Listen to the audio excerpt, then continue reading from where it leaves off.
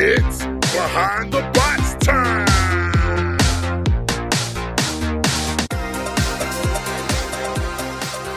From the NHRL studios in Norwalk, Connecticut, this is Behind the Bots, the podcast that brings you the stories of the builders behind the bots. I'm Chris.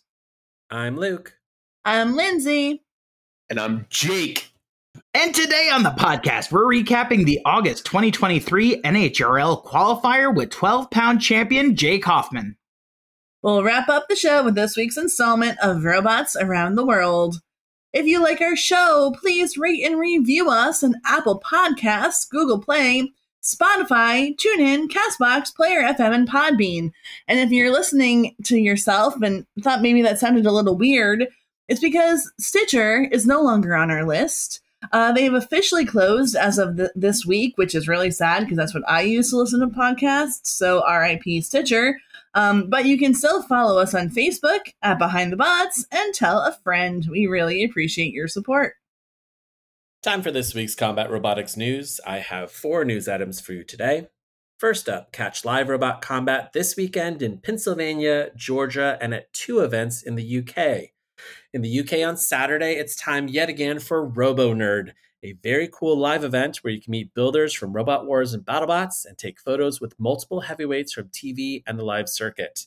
They'll be fighting Antweights and Beetleweights, plus running soccer robots at the Gatehouse Hungry Horse Pub in Wolverhampton. On Sunday in the UK, they'll be fighting 30-pound sportsman robots at the Left-Handed Giant Brewery in Bristol. On over to Pennsylvania, where they'll be fighting Beetleweight sportsmen and 12-pound sumo bots at the Wyoming County Fair in Mashopin on Saturday. But the big event this weekend, at least here in the US, will be Robot Battles 71 at DragonCon, one of the longest-running combat robotics competitions on the planet. They began running competitions in 1991, 3 years before the very first Robot Wars in San Francisco.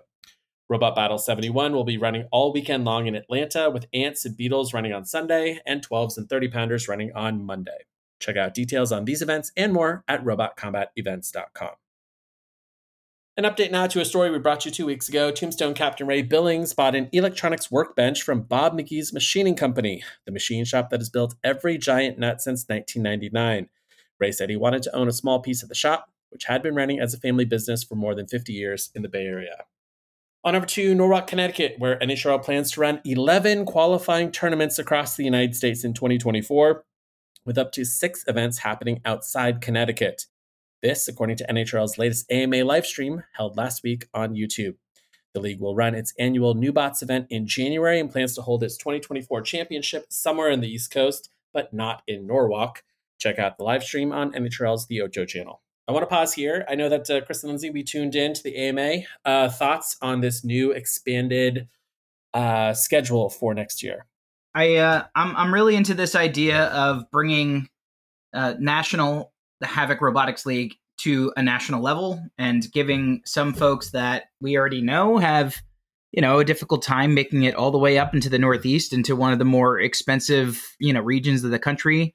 You can't necessarily just fly directly into Norwalk. You're flying into New York or Boston, and you are, commuting, essentially renting a car, doing something, and then it's very expensive to stay in Norwalk if you don't really get on top of a good deal, or if you don't book out far enough, which is really hard to do in combat robotics because you don't know if your bot's going to be ready and a part's not going to come or something like that. So if we do build a new presence in different regions where especially some are more accessible for, let's say, student builders or folks that don't have that cash lying around to just make a huge trip up to the Northeast. This is going to be awesome, and it's going to bring in new people, and ultimately it's going to make a stronger league.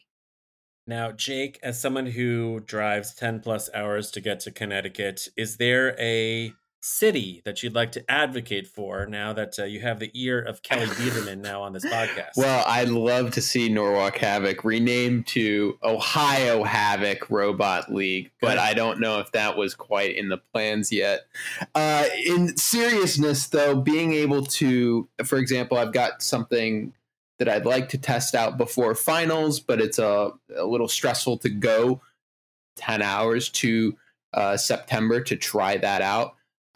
Being able to test a prototype of a design in a lower stress environment that, the stakes aren't as high. That's very attractive to me as a builder.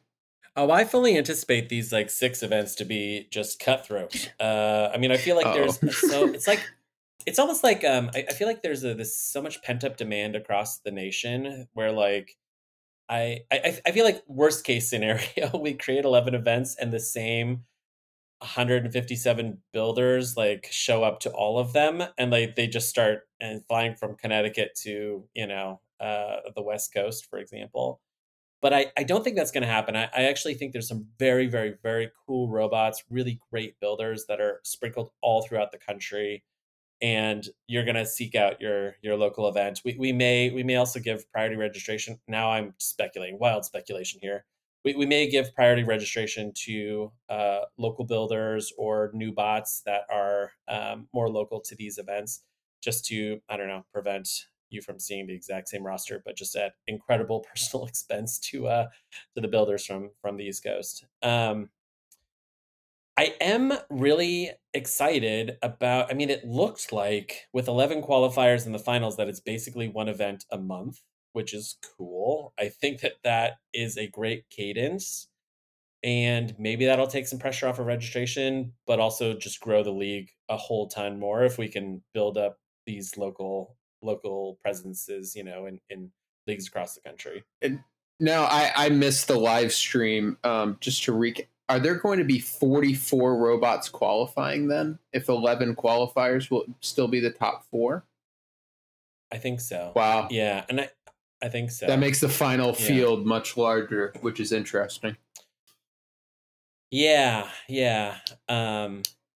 I think so. I mean, I haven't heard anything to the contrary. And Kelly did say on the live stream that she thinks that the finals will be held on the East Coast, but not in Norwalk, which suggests that we might be finding a larger venue that's special for that one day. Mm-hmm. Maybe we're renting out a bigger space. We're putting it inside of a airplane hangar or a convention center or something like that. Sure. Which would be really awesome. Yeah. And maybe that'll kind of hold more robot builders. But yeah, it's going to be a big field. I wonder, and I don't remember this from the live stream, and I imagine that they're still working on this, but with 5 or 6 qualifiers outside of Norwalk, I wonder if those all will be in different locations, which seems like a logistical nightmare for them, but a dream for builders.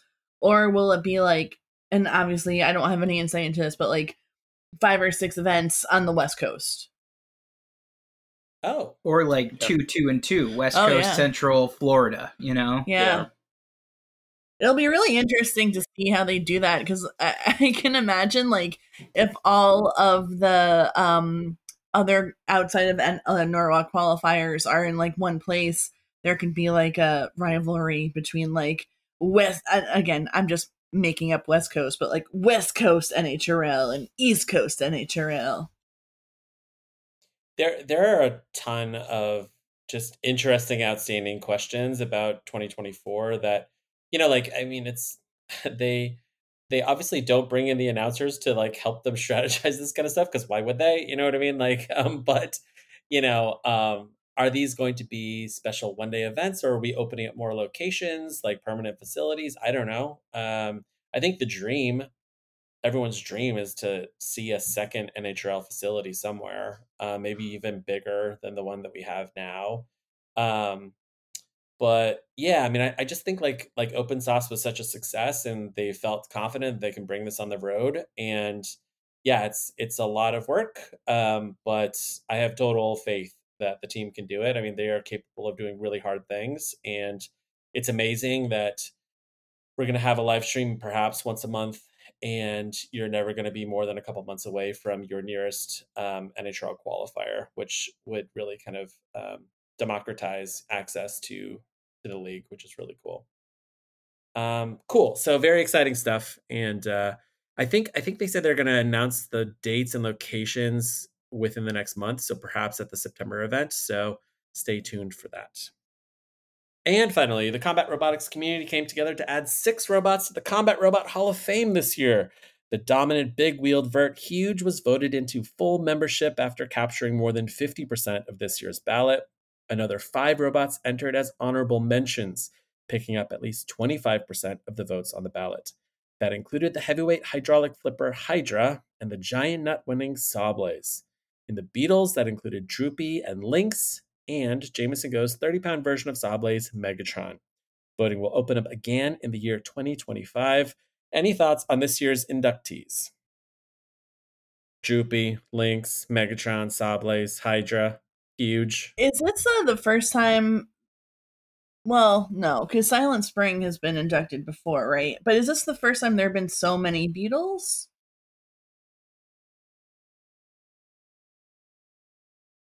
Oh, wow.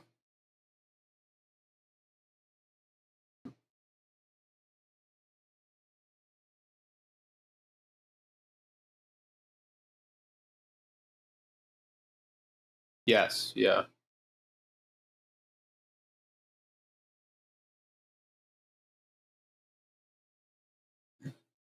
Thagomizer's an ant.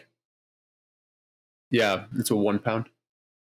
Yeah, a lot of Beetles on the list, and just like the ascent of Lynx and Droopy and like combat robotics pop culture is really cool. There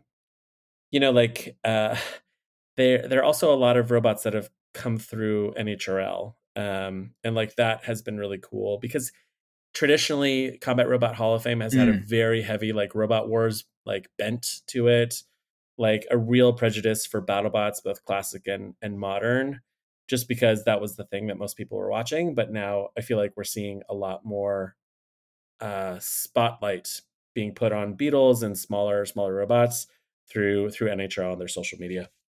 It'd be interesting to see, like in the next year or two, how much the smaller weight classes could potentially catch up as far as nominees go, because ultimately at the end of the day, BattleBots has a limited roster, right? They invite 50 teams, and that's like 50 potential spots for new exposure for bots. Some, half the field, they've obviously been there before, and they're household names at this point. Maybe another quarter of them have had a few showings at least, and then you'll have your ones that kind of come out of nowhere.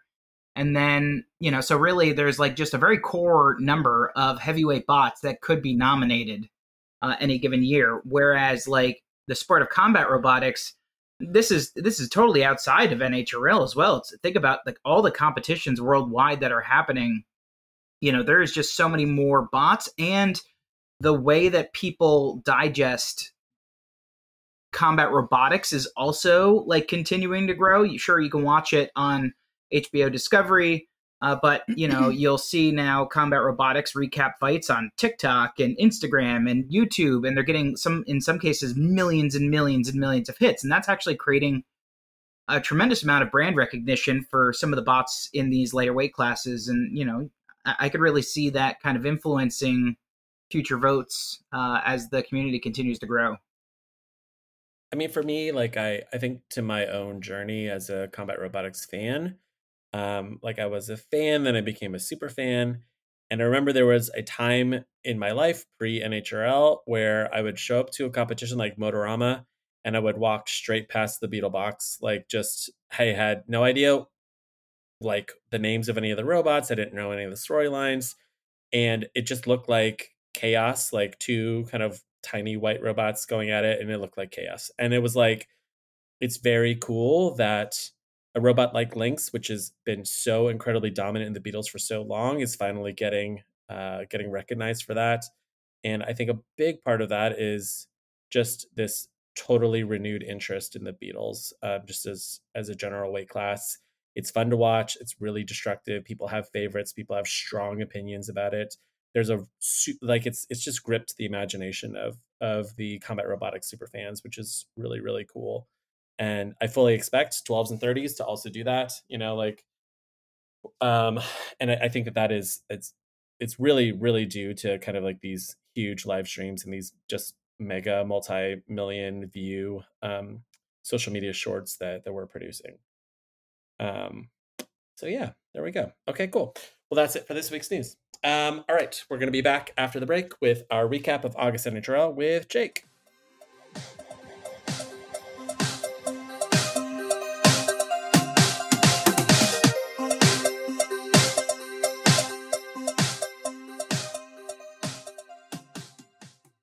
This week on the podcast, we have a very special first-time guest, Maximizer Captain Jake Hoffmann. Jake is a graduate student at the University of Cincinnati and broke onto the NHRL scene in a big way in 2022 with the debut of his short-lived 12-pounder Doomba. He returned in 2023 with Maximizer, which just won its second Golden Dumpster for the year, going undefeated in its last 2 competitions in a row. We're looking forward to breaking down all of the action from August NHRL in the hour ahead. So welcome to the show, Jake. How's it going? It's a pleasure to be on. I did okay at the last 2 competitions, so I'm happy to be here. Jake, I am so excited that you're here. Yeah. You're one of my favorite NHRL builders. You have such an infectious energy about you. I will never forget our very first conversation ever. Like I'm up there in the pits. It's like a Friday night, and I'm talking to you, and I just met you for the first time, and you're like, I've driven like 12 hours straight, and I'm ready to fight right now. Like you just looked like just ready to kill, And you're like, I've been watching videos. I cannot wait to get into the box. Like I want to start right now, and like it's just cool. It was just really cool to just see that energy. So yeah, I don't know. I feel like I don't know. It's I'll say like just kind of like backing up a little bit. Like when I think of like cool college kids, like I think of you. I don't know. A lot of other. I wouldn't go that far, but cool college kids. And I think to myself, like, how did we capture the attention of cool college kids? You know what I mean? Like how what is it about the competition that like kind of caught fire with like all of these different colleges? I go up there and I'm just like, I feel like I'm just at like a science fair or something. There's so many like young people in their 20s, super smart people, and a lot of them are from colleges. Probably 20 or 30% of the pits are from colleges. Like as a cool college student, like what is it about NHRL that like is appealing? So I've only been doing this for about 2 years, so I still personally consider myself very much a rookie when you look at people. I mean, I was talking to Pete Covert, and he said the word 2004, which I don't remember. And then, so how I got into it was we have senior design projects I was in the mechanical engineering technology program at the University of Cincinnati here. And the project that was 2 of my good buddies came to me and said, hey, we want to do BattleBots as our senior design project. And I'm like, I don't really know about that. I don't get it. And then I kind of just, as the project started and as it progressed, I just slowly fell more and more in love with it. Just the whole design process. It was kind of the first time where I had real creative freedom with my platform. We were starting from scratch. We opened CAD and we had nothing. And so being able to, that there's Vex, there's First Robotics, and with all that, there are platforms that you have to start on. You're limited to the Vex product line. We could put anything in this BattleBot. And that idea that drove the design was I think what caught me at first. Yeah. So then I started watching the TV show around January of 2022. And then as the senior design progressed, we had our presentation to the university. We did well at our Tech Expo, which is a big science fair with all the senior design projects. And then it was the competition. So we had worked 6 months to go to this local 15-pound competition. And we went 3-1, or 1-3. Sorry. We won 1, lost 3. And it's like, dang, we just worked 6 months and got destroyed by like high schoolers. And so I was like, yikes. Well, I'd like to do that again, and like walking out of it, I was like, that was not everything I wanted it to be. And so when I learned about NHRL, and I think what you were seeing in November was me being like, okay, this is what it's supposed to be. Like, this is the amount, the people, the just the builders, the bots, everything.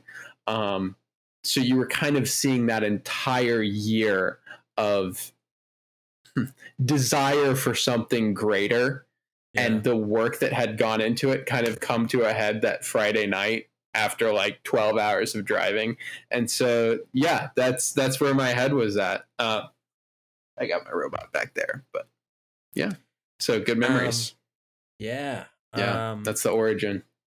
I'm gonna slip in like a couple of my own questions before we get to the very many like fan questions. But absolutely. So, like, what did you learn after that first competition? Like, what did Doomba teach you? Like when you brought it to NHRL?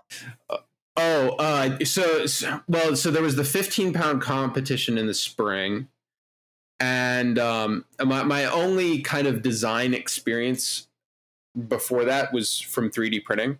I was a hobby 3D printer kid, like so many of us were back in the early mid 2015.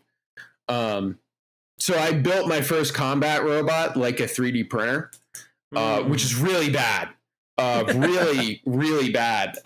It used, and for the builders listening, they're all going to cringe when I say this, the whole thing was held together with M3 hardware, which is like standard on 3D printers, but like not robots. Like the weapon itself was held together with M3 hardware. So that was the biggest change, was quarter 20 everything. Like we're not doing that again. So I guess the biggest thing that I learned from the NHRL November and talking to builders is I picked up that my ability to succeed in the sport was directly tied to how quick I could pick up on what everyone else was doing. How quickly could I observe, think deeply about why someone was doing something. And at that point, I had kind of entered the NHRL Discord, and I was able to communicate with people in a way where I could intake what they were thinking, put myself in their perspective, and then turn that into my own design. So the most critical part of November, like looking back on it, was meeting Sean. I met Sean with Minimizer. I was like, that thing is awesome. Why did you do it like this? Why just keep pulling at, kind of the string of the thought line until you kind of unravel their design ethos. And in doing that has been one of the most helpful skills that I've been able to develop through the sport. Not just as a engineer and a designer, but, personally. Anyway, so looking at the team defective bots was very helpful. Looking at Minimizer especially was very helpful. Sean had a vision for a robot that could be unbeatable. And I kind of latched onto that for competitive reasons. A robot that truly could counter everything and be everything at once. And so going home after that competition and kind of considering that, I designed a Doomba version 3, and I said this had the same fundamental errors that the horizontal spinners. It looked a lot like hot leaf juice. That version 3 of that robot, and I never built it because I said I had to really, and be honest with yourself about, why you're doing certain things. So yes, that's been the biggest learning curve is the adjustment in thought. I think above anything else. It's really cool. Yeah. I mean, it's funny, like, to think that your first NHRL was only 9 months ago and you already have 2 golden dumpsters. That's pretty cool. Yeah. And you're going into these competitions with incredibly stacked rosters. Like, when you're up against Cthulhu and Super Scope, and, you've got to fight your way through Voxel, and you've got Promheta kind of lurking. You got, Psycho is waiting for you in November. It's crazy. Like, the level of competition in the 12s is very high. Luke, I've heard that actually some people call it Cthulhu. Yeah, I mean, listen. Some people have little speech impediments. That's okay. All right. It's Cthulhu with the hard K. All right. Okay. I'm gonna get into the questions that the fans sent in from the NHRL Discord. And I want to start with some really good questions from Boreon Builder and, as of this week, local TV star Brandon Bennett Young, who writes, "Hey, Jake, I really enjoyed the progress you've made on your machines and the care you put into building them. I'm hoping to build an all-new Demigorgon for 2024, so hoping I'll see you in the box, winky face emoji. What would you say is the goal that Maximizer wants to reach? Is it to become the perfect Thagomizer? Was the dream to always become an apparel salesman and Maximizer is the best way to launch it? Or perhaps was it something even grander? So what is the goal of your robot?" Well, yes, my interest is BattleBots, but my passion is selling t-shirts. So maximizermerch.com. First off, seeing Brandon without a hat on this morning on TV was one of the most jarring things I've ever seen. I didn't realize that I had never seen his hat before seeing it on TV. Yeah. But he did a great spot this morning. It's online somewhere. So what is the goal for Maximizer? Yeah, I stated earlier that Sean's vision was a robot that could be truly unbeatable. I think my interests with the design are so diverse, and I've built a platform where I can kind of expand on itself. The only thing that holds the tail on are two 1/2-inch bolts that are 5 inches apart. So anything that fits that hole spacing, I can actually put on there. So after seeing Fusion's success in January, February, I think a vertical spinner modular for the back would be horrifying. Cool. Just as a statement. I'm curious in a shorter tail.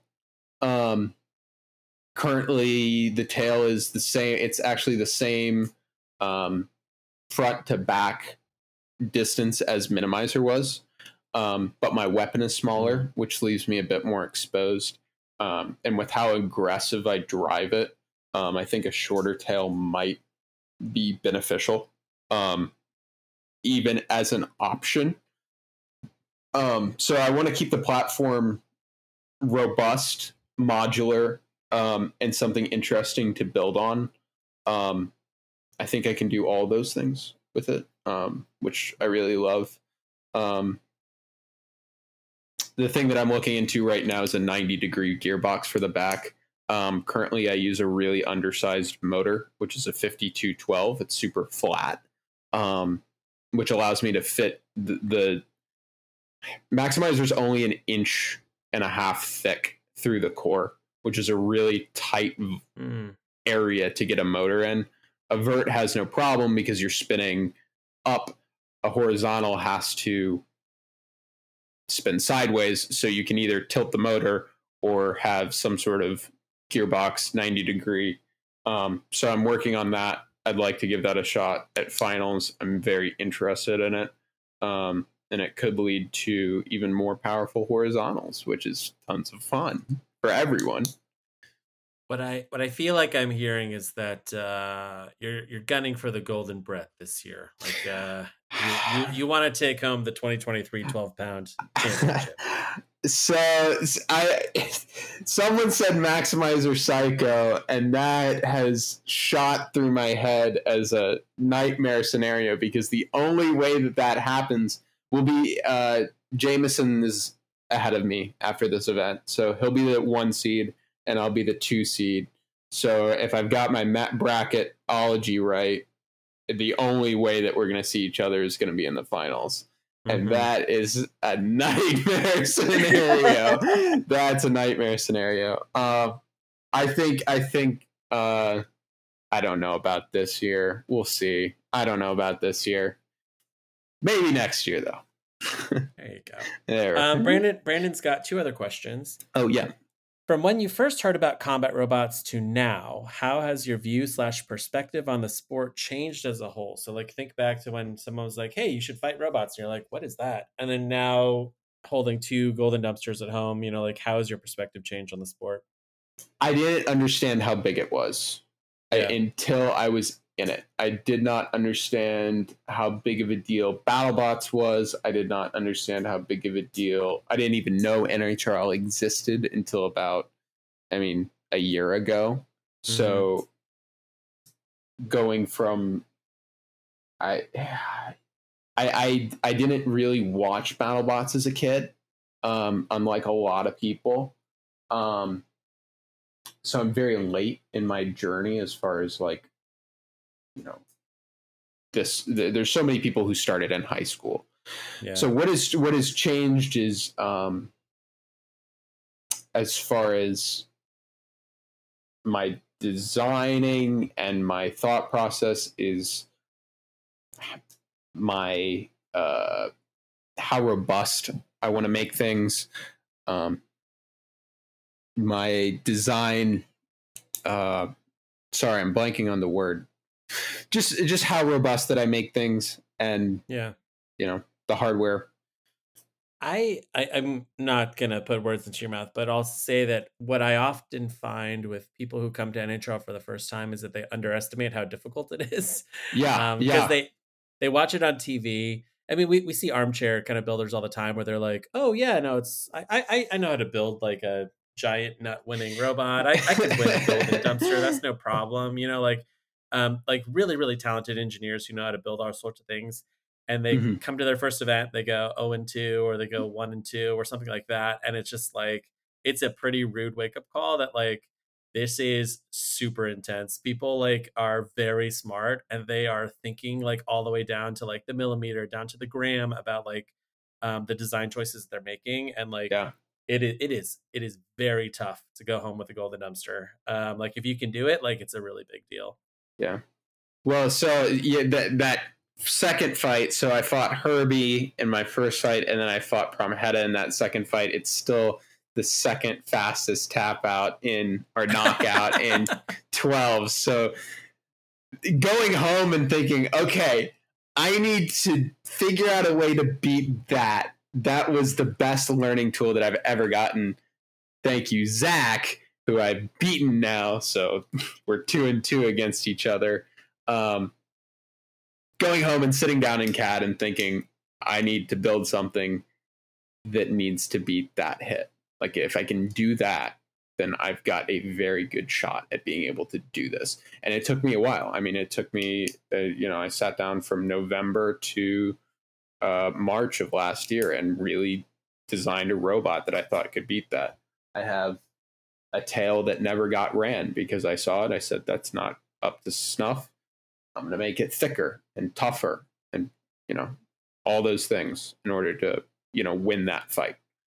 I'm glad you stuck with it. We were talking about this like 2 weeks ago after the event, but there was a builder who we talked to after his first NHRL. They will remain nameless because they came to one NHRL and never came back.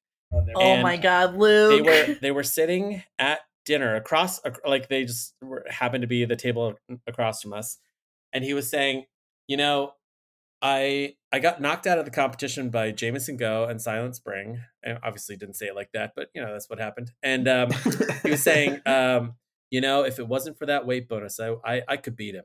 And we were just looking at him like, oh, you sweet summer child, go back to where you're from and keep stomping these poor little kids in your hobby shop parking lot, and like, because he was just like, he's like, I'm never coming back. I'm never coming back because of the weight bonuses. And it's like, no, dude, you gotta respect, you gotta respect like the mountain that is here. Like you gotta stick with it and, like climb it just like everybody else. Cause like, if you don't take it seriously, like it's very, very, very difficult to win. And you really don't know how hard your robot runs and like how hard it hits and everything until you come and really test it against the best. Yeah. Let's see. Okay, good. And then last question from Brandon. What are some other designs you want to try if you get the bandwidth? I'd love to throw a vert on the back of Maximizer just because I think it would be hilarious, but it would gyro because of the space. The wheels are so narrow it would want to tilt up on end. But I would totally want to do a vert in the 12-pound class. They just look like tons of fun. I've only ever built horizontals. So my first robot, 15-pound, was a horizontal. Second robot was a horizontal undercutter. And then this guy, obviously a horizontal. So I want to hit harder.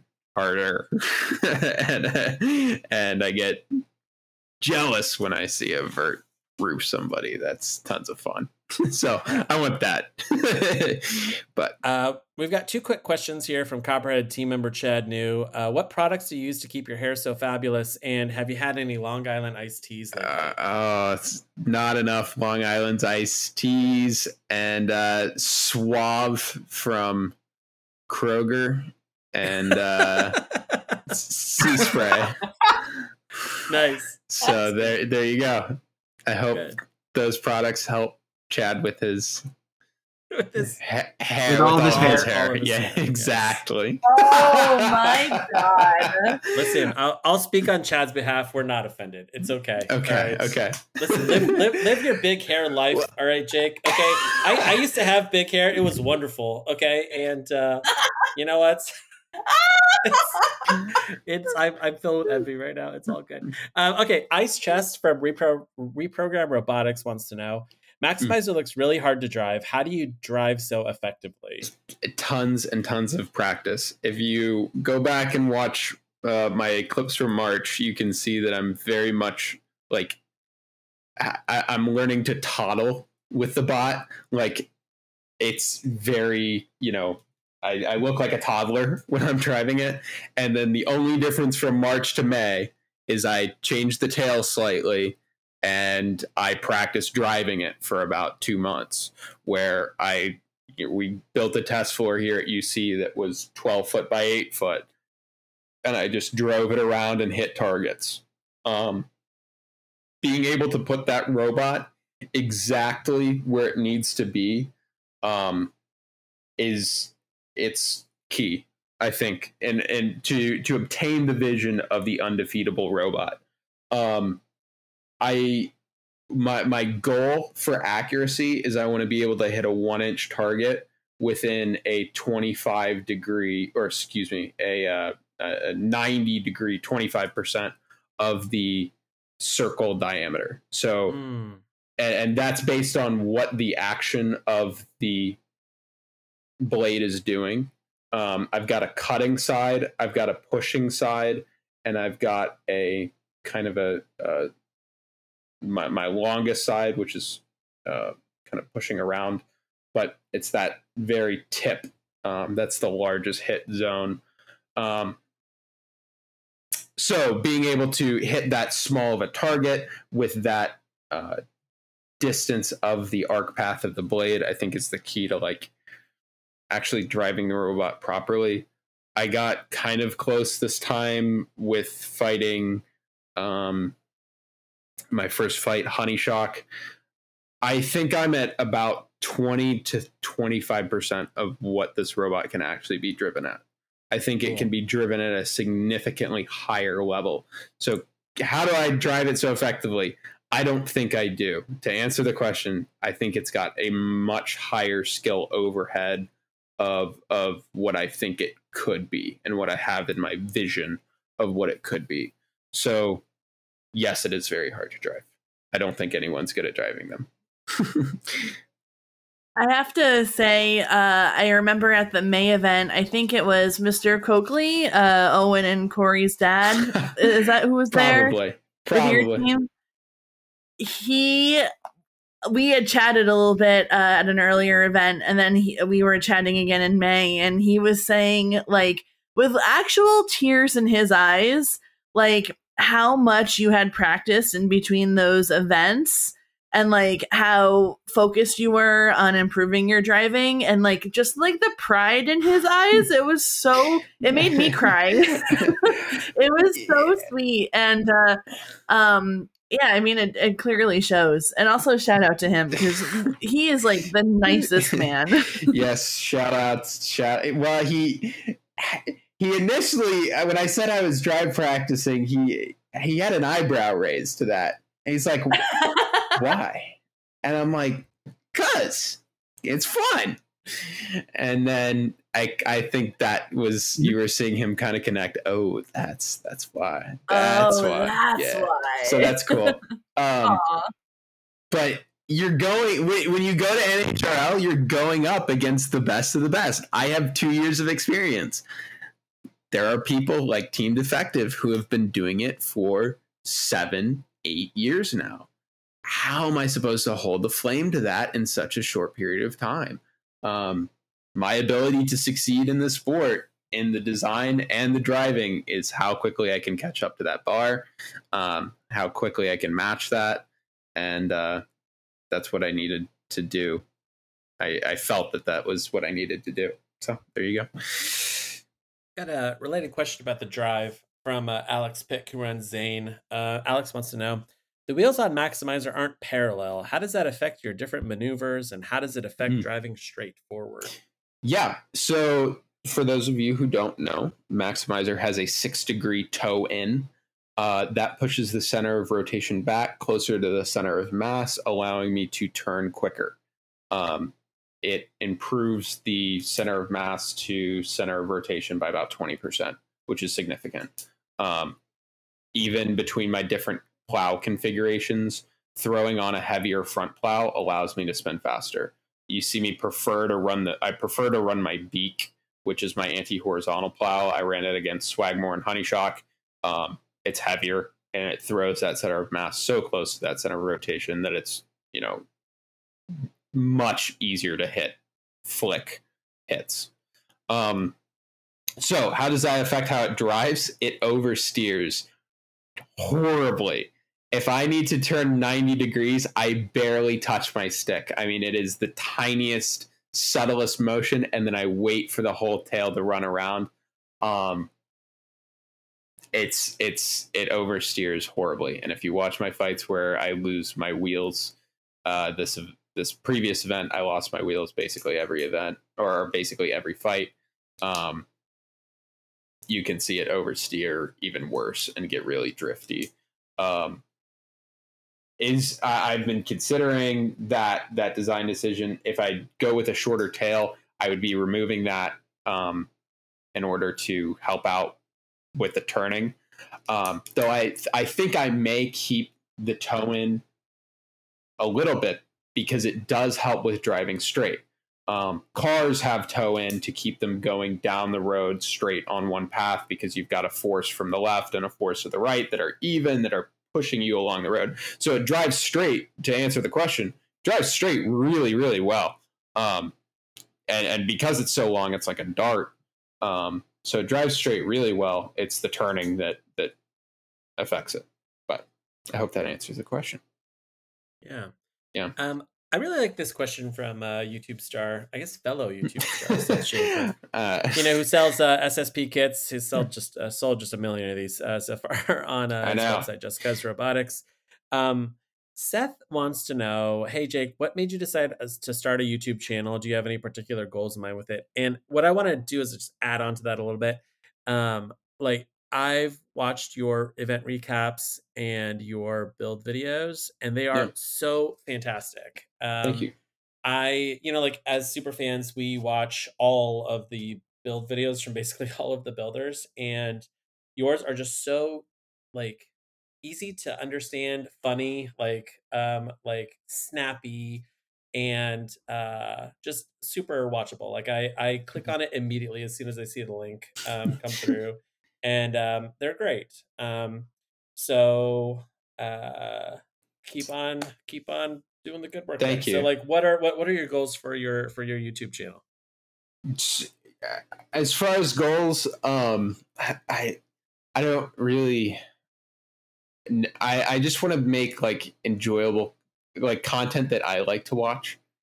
I think I have to watch the video so many times when I edit it. So having to rewatch it, that's why I put my own music behind it, is because I don't want to sit there. I want to listen to my music. As far as why did I start it and why do I want to continue with it?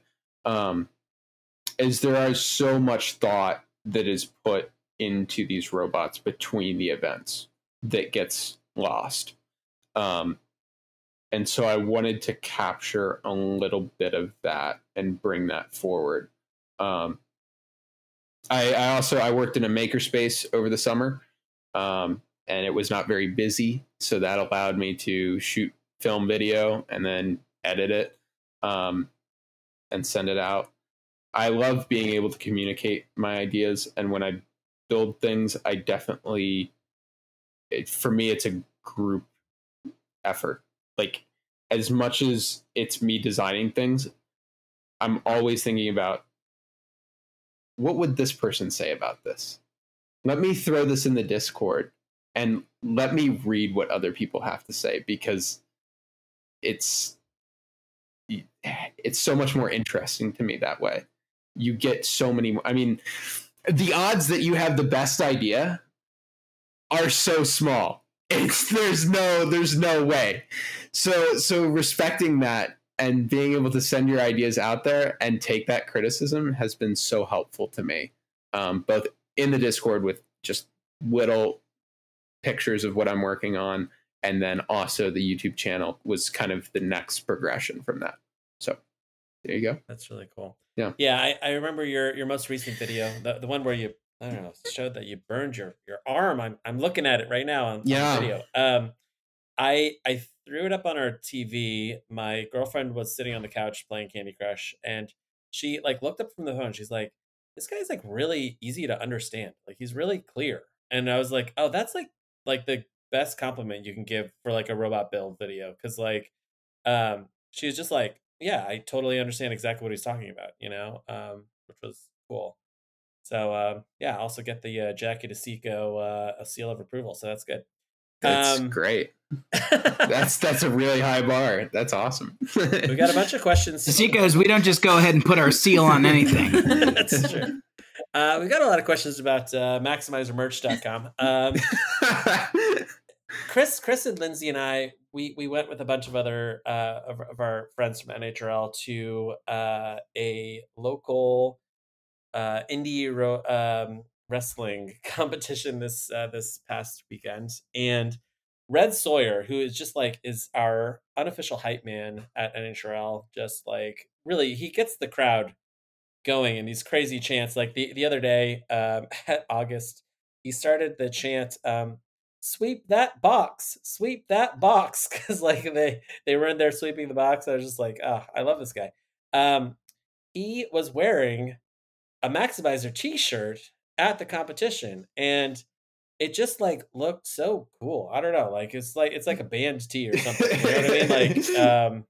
Like I feel like, no shade to our many friends in the combat robotics game, but like their t-shirts are like they're unwearable. Like I don't want to have like a mag motor logo on the front of my t-shirt. You know what I mean? Like that's not great. But like yeah, the t-shirt's great. It's iconic already. Thank you. I was gonna buy one, but I own like one other white t-shirt. If it comes in black, I like count me in. You know. We're looking into that. All right. Yeah, we could That's probably good. do that. You can always dye your white shirt a different color. That was an idea Lindsay had. Tie dye. That's true. Yeah. But Yeah, Luke, let's do All it. right, okay. There you go. All right. We're gonna. Because I'm jealous, because I wanted a Maximizer shirt, and I told Chris, hey, look at the website, there's Maximizer t-shirts. Oh, cool. And then he ordered one for himself. Yeah. And I was like, wait, this started with me wanting one. Yeah. But now we can't have the same shirt. Right. So, look, if we both get one, then we can tie-dye it. And then We should tie-dye Chris and I it. can wear That them was a together. good that'd idea. be Jake, sweet. when they come in black, put me down for 12. Okay. Yeah. And then All I right. can have one of those. Nope. And Red had cut off the sleeves of his, which I feel that like was good Oh, looking. yeah. That was good That's good. looking. Yeah. So the final is happening. It's Voxel and me, and it's like 2 minutes and 30 seconds, and it's this absolute slugfest. And the AC wasn't great at this past NHRL. No. I'm covered in sweat. Yes. Covered in sweat. I'm fighting my heart out. I'm like, oh, there's no way that I'm going to win this fight. And then in the background, and let me move my mic a little farther away before I do this impression. I hear Red Sawyer go, swing that thing! And it just absolutely, I was like, you gotta be kidding. Like, come on. Like, I was like trying to hold it together. Like, that is the funniest thing you could have had. The whole drive home, all we could do was, I'll do it one more time. Swing that thing! And it was, oh my gosh, it cracked me up. Oh, it was so funny. So big shout, Red Sawyer. So yeah, there you go. Good. Jake has a neighbor right now with his ear pressed to the wall. What is going on in that apartment? Yeah. Yeah. The thing that I love about that is if that neighbor had 100 guesses, Combat Robotics Podcast would be like not even close. Okay? Combat Robotics and local amateur wrestling crossover conversations? I don't think so. Right. Okay, all right. First of the many questions about the merch. Ryan Hunter, who helps run Pit Control, writes, Yes. Hey, Jake, what are your next pieces of apparel in your lifestyle brand? Interjection, I hope it's in black. I'm going to need the Maximizer fall collection for September and the winter collection going into November. I'm thinking like a sweater. Sweater would be kind of Like a knit? Yeah, like a knit. Like a knit turtleneck? Yeah. Turtleneck. Nothing Like says. I would wear like a Maximizer flannel. Nothing says Oh, Okay. that's like Metal. a workshop flannel. metal Yeah, like a flannel. yeah. Something check. A check flannel. Right. White Okay, and black I'm- check. Yeah, I'm down Maybe. for that. like tight around your waist and like look broody. Yeah. Like NHRL judge Andrew Rossell writes, Hey, Jake, what makes Maximizer the most marketable bot in the field at the NHRL currently? Yeah. So like, you're selling, I'm assuming thousands of t-shirts at this point. Why is it so marketable? Well, we're gonna have Tickle Me Maximizer for the kids. We're gonna have the Maximizer body pillow, just a whole array of For the adults. Yeah, for everyone, all age groups. I mean, as a body pillow enthusiast myself, like Maximizer is long enough. Wait, hold on. Luke, can you just rewind that part for a second? Listen. is this like a waifu thing? Is this? Listen, it's fine. Just add it to the Stengel lore. Okay. And Maximizer is kind of in the shape of a body pillow. It's like long and thin. It's supple and like. Actually, I think an extra long Maximizer waifu pillow with just literally the robot on it, full length, like that would be kind of weird and hilarious. I will look into that. Okay, good. All right. And Luke will buy a dozen. In all seriousness, koozies. I looked into custom koozies. They're really inexpensive, so we might, get a couple of those. We'll see. But You need a line for Christmas because like people are gonna be wanting to get in on that. Like a winter collection. You're kind of feeling cold and sad. Through the long winter months. Like get yourself a little Maximizer waifu. It's yes, perfect. right. Cuddle up. I don't have any body pillows, you guys. Okay, all right. Andrew, Not yet. Not yet. I will buy the Maximizer body pillow. Body pillow. I'll be your first. Oh, Waiting for the right fantastic. one, and the right one is Yeah. Maximizer. Andrew wants to know: do you use your mountains of Golden Dumpster awarded funds to keep improving said merch game? And when I break even, I'll let you know. There, Good. Between the travel and the robot. Sam, who plans to run Mork and Bonk at NHRL, wants to know, can Jake design me a shirt with a small tail on the back and a fidget spinner on the end of the tail? I want a low-budget Maximizer cosplay. We can look into that. We Okay. can look at the design team can look into that. I feel like that's the next that's the next frontier. Like I looked out into the crowd in August and I saw somebody wearing a Brett hat. Like it was perfect. Like a just perfect Brett hat. And I am I'm waiting for like the Maximizer hats, the kind of the cosplay for the robots. That's perfect. Jetlag has great hats. I don't know if they're for sale though. No. Brett like they made it out of an Amazon box and they put it on their head, like the Rusty hat. Oh, I see. I see. I was thinking about actual merch. Yeah. Oh, the jet lag merch is great. Jaden Shuba, who runs Marvin and Walta, has a merch question. Maximizer plushie when? That would be we already answered this. Tickle Me Maximizer, which Yeah. is a valid discount code on the website. $5 off your purchase. Tickle Me Maximizer. Okay. All right. Back to serious questions. NHRL Cage manager Lyndon wants to know, when is your 30-pounder maximizer, and would you ever build a maximizer heavyweight? Oh, this is the question I've gotten since I built it. Is what would a 250 look like? So I'll start with a 30-pounder. So I think one thing that allows Maximizer to work and work well is the 12-pound has the highest cage to weight ratio. You've got the most room to drive around in for all of the weight classes. So I think that's part of the reason why the 3-pound Thagomizer class has struggled, and why a 30-pounder, in my opinion, would have to have a shorter tail, a stubbier Maximizer, carrying that over to a heavyweight. If I scaled this guy up directly, it's at 25 inches right now, it would be 5'9". So that is a large robot, and I cannot fit that in the back of my Ford Focus right now. The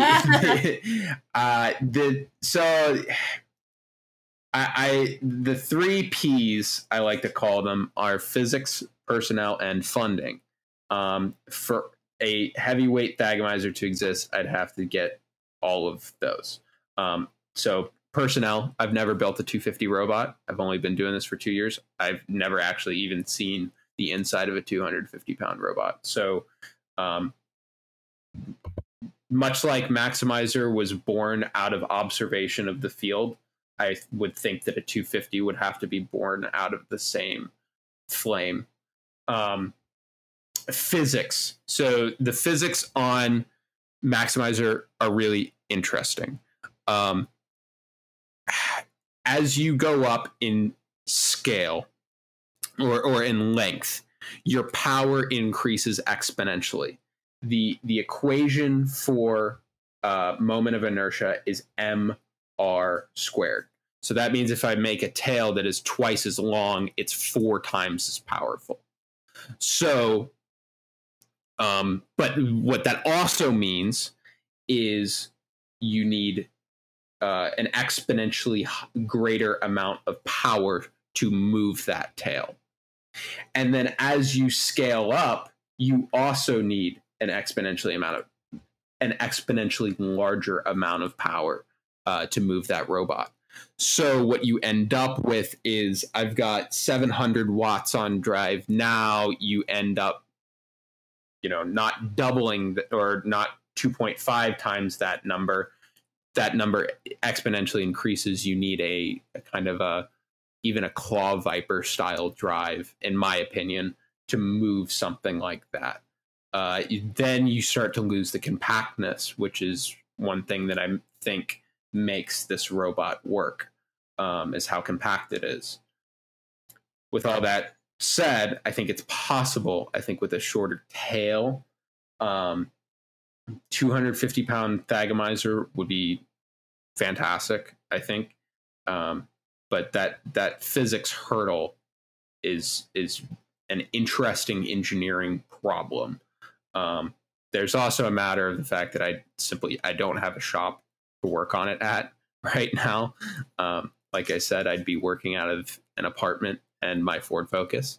So that is, with a 250-pound robot, not ideal. And I live in a 2nd-story apartment. So carrying it up and down the stairs, very micro problems. And then funding. So I'd like to have sponsors come on to sponsor something like that. I haven't begun that search at all yet. I've been focusing on the combat robotics program here at the University of Cincinnati. If you would like to sponsor the University of Cincinnati Combat Robotics Club, we would love to have you. We just had another sponsor come on, so we're very excited about that. And that's just where my focus has been right now. But yes, I'd love to build a heavyweight. That's cool.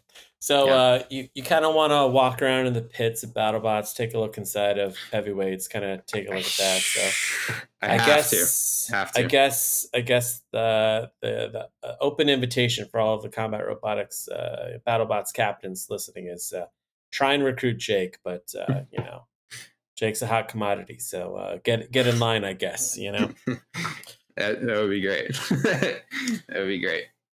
Chris and Lindsay, maybe you can put in a word with the Copperhead team. You're listening, Chad and Luke.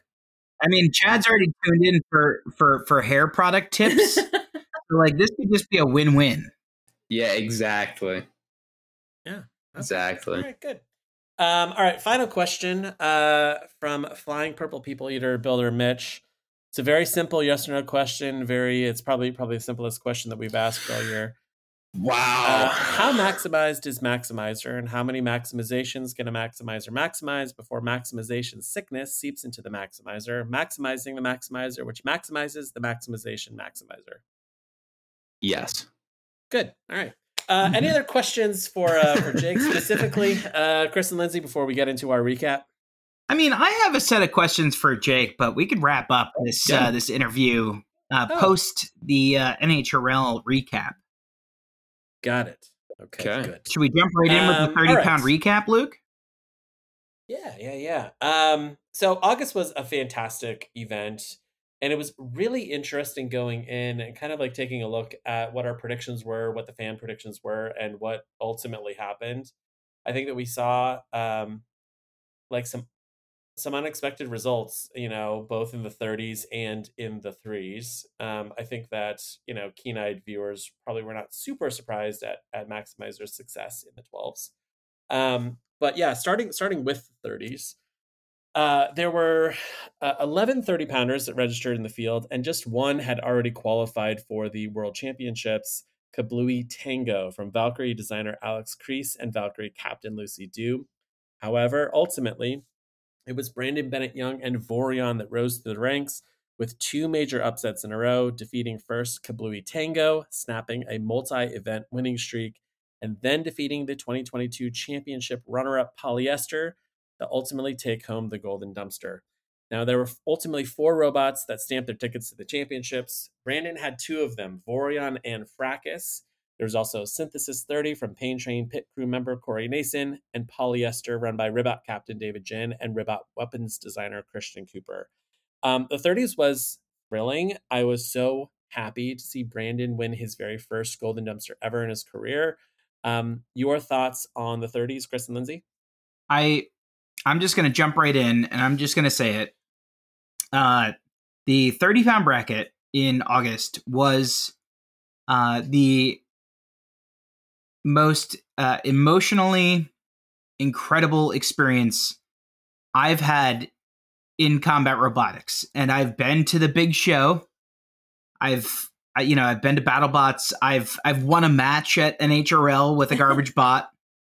I have an incredible co-host team, and I love spending time with all of you.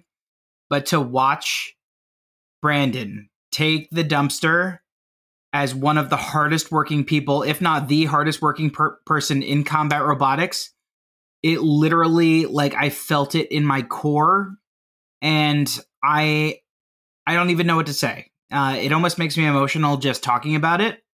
He is like in the truest sense, the embodiment of the sport. Jake, I said the same thing about you. I see a lot of that in you as well.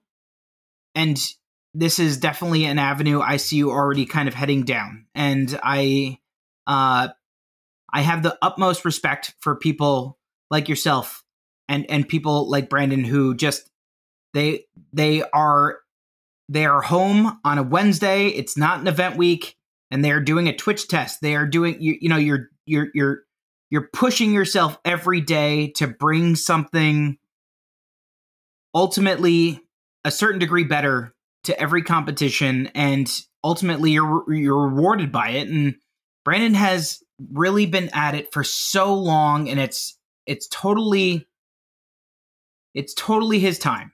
And I honestly think that he is in a really good place to bring it all home in the World Championship. I hope that is his story to tell by the end of this year. Because if you know a single person in combat robotics that deserves it more, say their name right now. The amazing thing about Vorion is that I guess, I mean, Brandon is always there. He's always competing, and he always has, he used to have Phenomenon. He has, multiple bots that he competes with. So it kind of escaped me that this was Vorion's only second event ever. Like that was brand new information to me that I had not realized until I spoke with him after. And like, Brandon has been fighting for so long, and he's always improving his robots and incrementally changing them.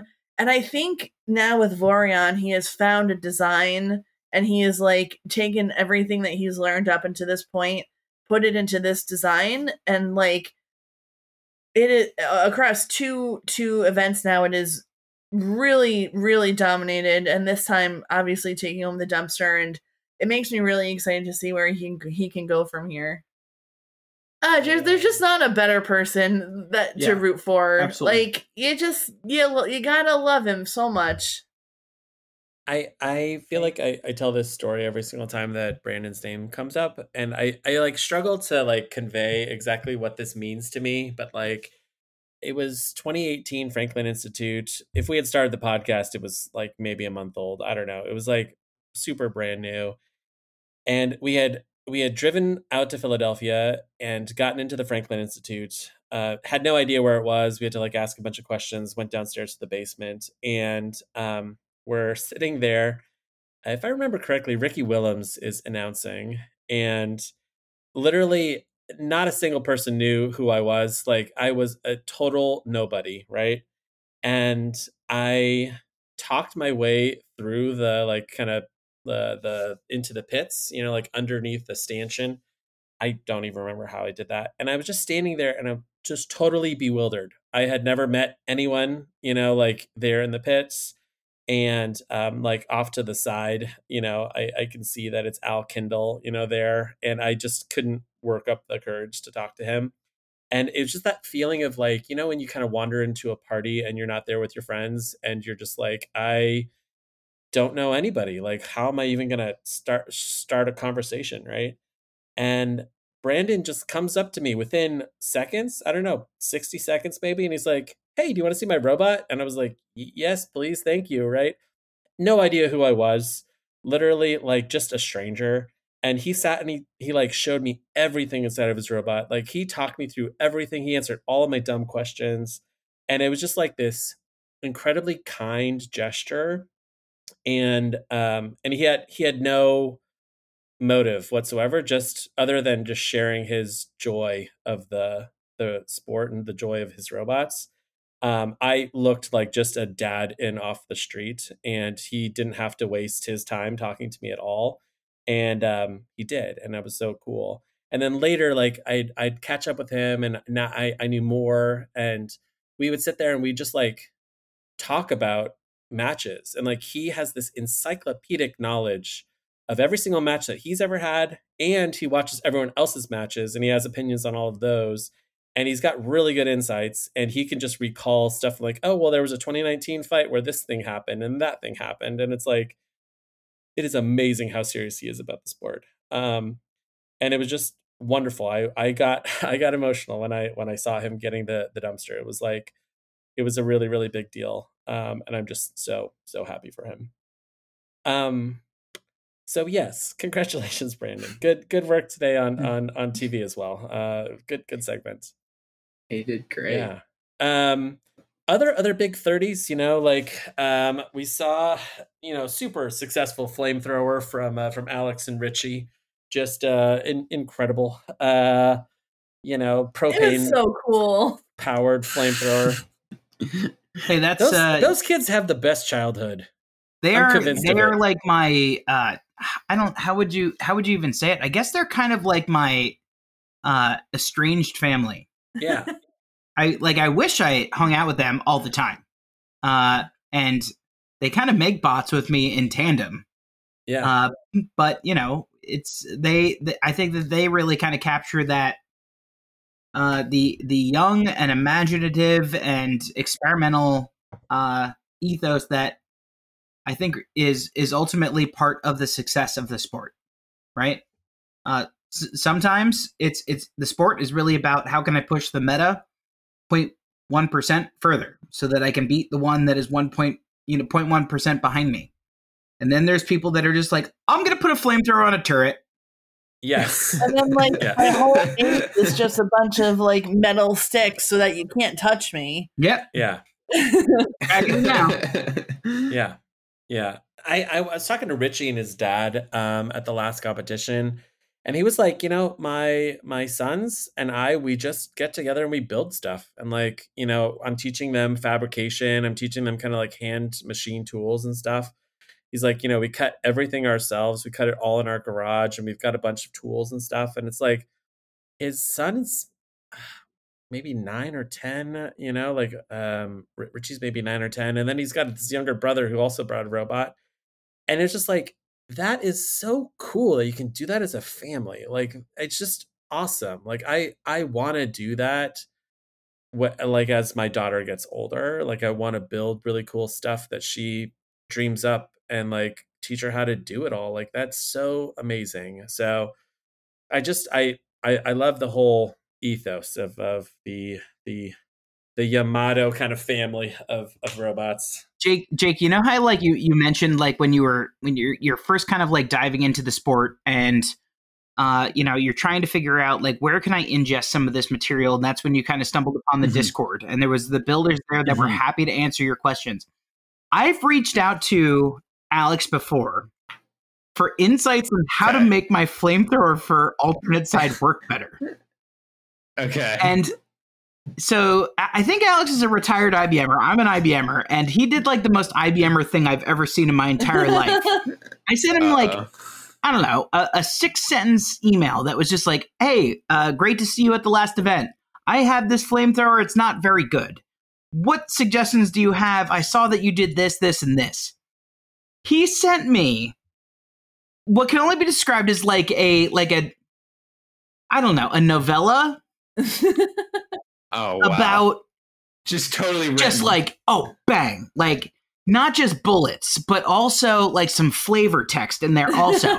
And then in the flavor text are hidden Google Drive doc sheets that like really kind of go into the nitty gritty of the design. And then the actual CAD files of the things that I needed on top of that. And I'm just like, you're just like my favorite person now. This is wild. And I know we just touched on it before about how helpful and resourceful and collaborative this community is, but I think that they're one of the best examples of a team that is there to have fun, but there is actually some serious knowledge behind that team, and they're willing to share with anyone who's willing to ask. Yeah. Yeah. A couple of the names that I want to kind of pick out from the list. Kablooey Tango. Surprising to see Kablooey Tango. I mean, obviously, there's no robot that can go undefeated forever, but I just was convinced Kablooey Tango is just running straight to the was going to three-peat. Yeah. No one has done a three-peat. Not yet. Hot Leaf Juice? Hot Leaf Juice. Hot Leaf Juice is doing okay. 3 in a row. Yeah. Okay. Has anyone done a 4-peat? Oh. Is 3-peat currently the Triple Crown? I think so. Let me look. I think so. I can't imagine. I can't imagine some because that's you're talking 2/3 of the entire year for NHRL. It's unless Hot Leaf Juice did a 4-peat, not a 3-peat. That's the only robot I can think of. But I think they were just 3. I don't know. Hot Leaf Juice has won 3. Did it go in September of 21? It won 2 in a row. Okay. It's won 3 total. I see. So it has not been done then. The 3-peat has not been done. Yeah. Like 3 in a row? No, I guess not. Well, I guess if anybody was going to do it, it'd be some of those folks then, because we're talking about like some of the same ilk. Yeah. They did not fight in September, so yes, they three-peated. Oh, They did July. they did. Oh, Okay. well, July 21, November, and then December. Wow. Interesting. Oh.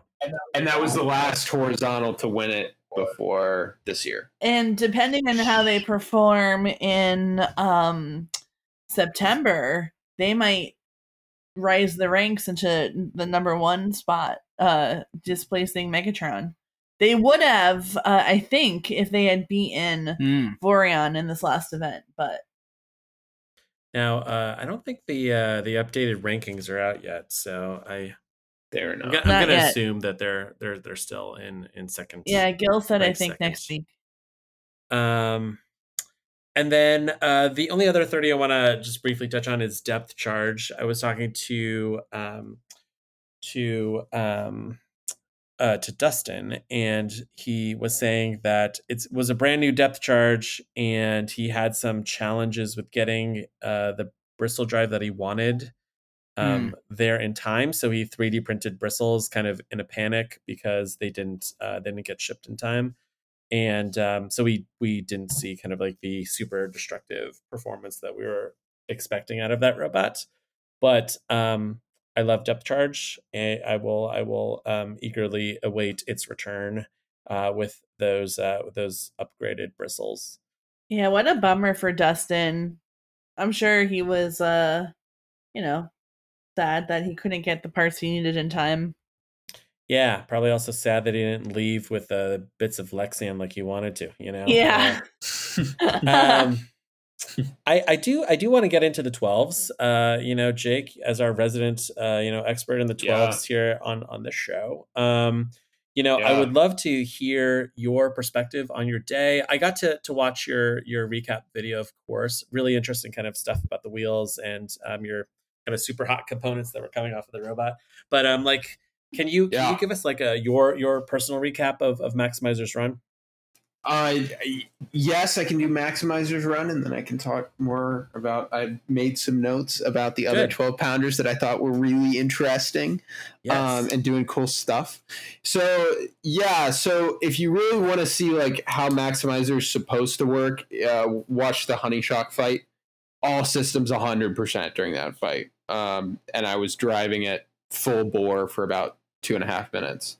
I'm still a nervous wreck for the first 30 seconds of every fight, so I just lose. But then I get comfortable and we're good, and we lock in. But that'll just come with experience. The wheels that I had were urethane rubber. Urethane has a shelf life of 2 to 3 months, which Tony D'Ambrosio told me the night of the competition. I'm like, really? That's very interesting. Uh-oh. And then... is that after being poured, Jake? Yes. No, just here, I got it right here. The just sitting there, it'll go bad, apparently. Oh, wow. So I looked through my Amazon history. This was from October of last year. So as soon as my wheels hit the wood, and I think the paint as well, I think the paint of the floor is more abrasive than I give it credit. It just degraded the wheels instantly. And so a lot of my fights were just kind of disappointing because I'm so reliant on that traction to get a good swing in. But yeah, go check out my YouTube channel for more of the recap, I guess.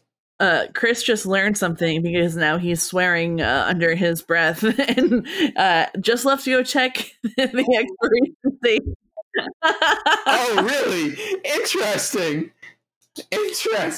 Yeah, so I guess I just buy VitaFlex before every other competition now, just to make sure it's so good. But Jake, like taking a look at the rest of the field, when you were looking at your like initial fight of the day and kind of how you thought you were going to go move through the bracket, like were there robots that you were highlighting as ones that you really were watching, to see how they did? Yes. So if you look at my predictions, I had Maximizer Voxel in the final. I correctly predicted it. Wow. Yes. I do more than just fight the robots. I also look at them. But the reason why I had that is because Voxel I felt was the best equipped to fight horizontals. And I felt as if it came in good condition, that it would drastically alter the field with the fights that it had. And it ended up fighting Cthulhu, and it roofed Cthulhu multiple times. So sorry, Corey, but I had that in my predictions. The drum is just a really powerful counter. Other ones that I personally watch, Axis of Evil. It's another thwack bot.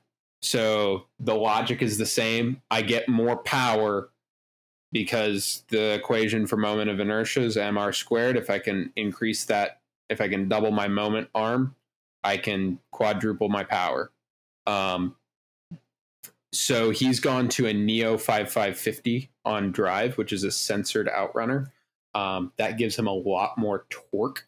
Brandon Zielinski is gotten better driving it as far as like how accurate he is with his strikes. I feel like he had two kind of crummy JDs. Yeah. But it's gotten so much snappier that I think it's gotten very good. And so many robots are vulnerable to overheads because there are no overheads. That's one of the things that Huge capitalizes on. Driving backward, it's spinning down. So that was one that I watched. Nightcrawler had the best driving ever. Team Stamina has entered the 12-pound class with Amphisabina. Yeah, there you go. Is that close enough? That's how we were saying, and I certainly hope so. It had electrical issues, but it is registered for September, so it will be back. Timber Viper, surprise success. Yeah. It's another one of the perfect counters to the horizontal is the control bot. So I think it's a dark horse for finals and a day ender is what I had in my notes. But yeah, there you go. I was curious when you thought about your eventual matchup with Voxel, I don't know, a couple of weeks before when you made that prediction. How confident were you, like, when you thought about it? I mean, even then when you thought your wheels were good, like not even like on the actual day when you realized that your wheels were disintegrating. Like did you feel confident like in that matchup? No, you got to put yourself as winning, like, hey, but I definitely saw Voxel going a long way. I in my legitimate head had him winning I had the way I had it arranged was I had me and Promheta on one side of the bracket, and then I had Super Scope Voxel on the other side, and I had Promheta beating me and Voxel beating Super Scope because the drum is such a good counter to the horizontal. Obviously it can be done, but it was just kind of a matter of who got there. Of course, I had lost to Promheta before, and that was a robot that was on my radar as soon as Zach signed up because I wanted revenge for Doomba. So he fought me. So I fought Zach 4 times now. I fought him at every single event that I've been to. In November with Doomba, in March with Maximizer, he beat Maximizer, and then I beat Crunk, and then now I've beaten the Jewel, which is Promheta. So I beat every team defective bot now. Yeah, that's pretty awesome. Which is fun. I was calling Brandon's final match, his final Axis of Evil match, and I also thought that he had won that match going into the JD, and I was pretty surprised. I think I even said that on the stream. There were some kind of uneven judges calls. I think it's difficult when you have judges calling 400 fights in a single day, to have every single one perfect. Mhm. And, like we saw this in the Beatles, and this is the first time I'd ever seen this, but people started putting pink and blue stickers on their robots and on their mini bots so that the judges Yeah. like could more easily, see which robot was which. Because there's kind of like a fear in the pits that the judges don't know the robots off the top of their heads, like as well as say the announcers do. And Mhm. if they don't have a really clear idea and there's two robots that look kind of similar going in, that they could call it for the wrong robot accidentally. I don't think that happened Mhm. obviously with Axis of Evil just because it's so unique looking, but you know, I did think that Brandon was winning both on aggression and control in that match, so that was tough. It's hard to demonstrate control with that robot. Yeah, Um, you've got kind of one option. That's what I see with a lot of robots is that they've only got one option to win the fight. Um, and yeah, Brandon, he can't push another robot around. yeah. Um, he's just going to drive over top of him. So I think it's hard to demonstrate control with that robot. But I agree with you. Yeah. I thought the Neo 5550s for drive was interesting personally. Any other thoughts on the 12s before we move into the Beatles? I do not.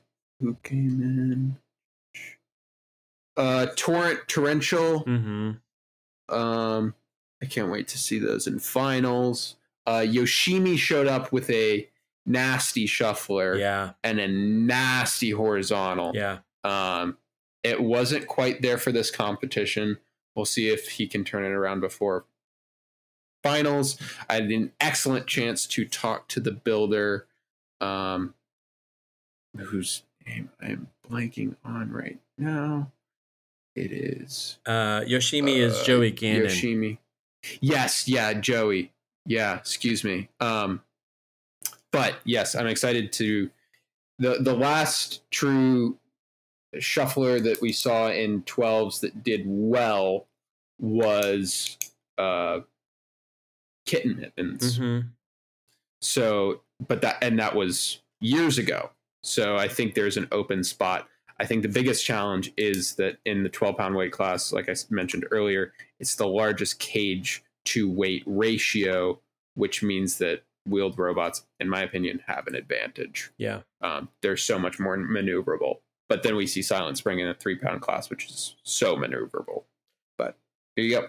I also want to just quickly call out Dark Star from Tony D'Ambrosio. I was mourning the loss of Blackbird. Like he's decided to retire the robot until his daughter decides that she's interested in it and kind of decides whether she's going to pick it up off of the shelf.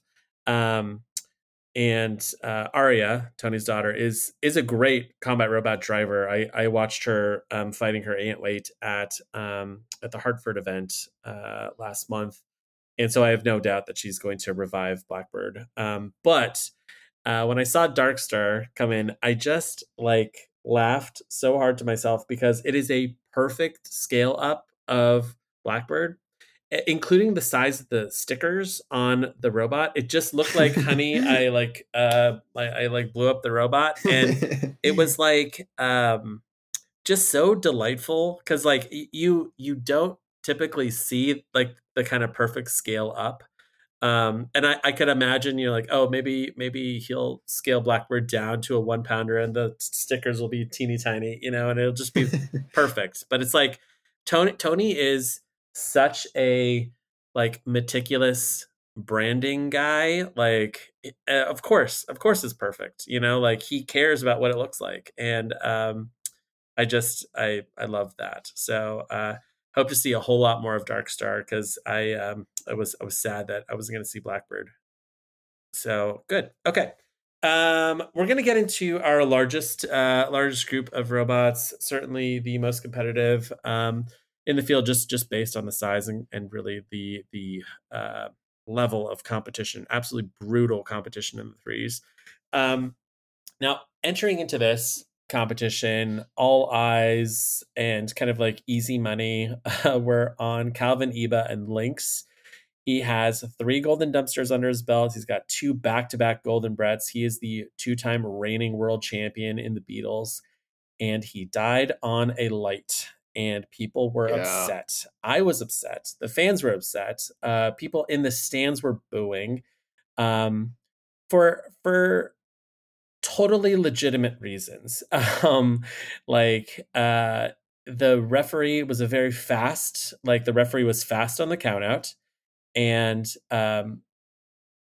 there was apparently, I didn't see it myself, but the fans were saying that earlier in the day, they had erroneously, they're not supposed to, but they did. They paused a match to pull out a broken light earlier. And because of that, he got counted out box side by a referee. And I think like the difficult thing for me, and like people are like, oh, would people care if it was anybody other than Lynx? And I was like, yes, of course, like, of course I'd care. Because we've had some inconsistent reffing and some inconsistent judging, and like it's difficult when you see like your reffing experience is going to depend on the ref that is standing there cage side. Like some refs are very fast, other refs are not. We've seen robots that are sitting motionless for 45 seconds in the box, and the ref doesn't begin counting them out, and we start saying on the stream, like from the announcer's desk, like, what is the ref doing? Like the ref needs to start counting, and then you see this like just kind of hair trigger like count out happen as soon as he gets on top of the light, and like that is hard to watch anybody go through that, and especially Calvin, because he's flying here from the West Coast, and like that's tough. And I know it's something that NHRL takes very seriously, something that we are looking at with Mike Jeffries, who is helping us out a lot with our judging and kind of our ref consistency. And it's something we absolutely, as a league, need to fix quickly. So, And it doesn't just stop at the actual judging. There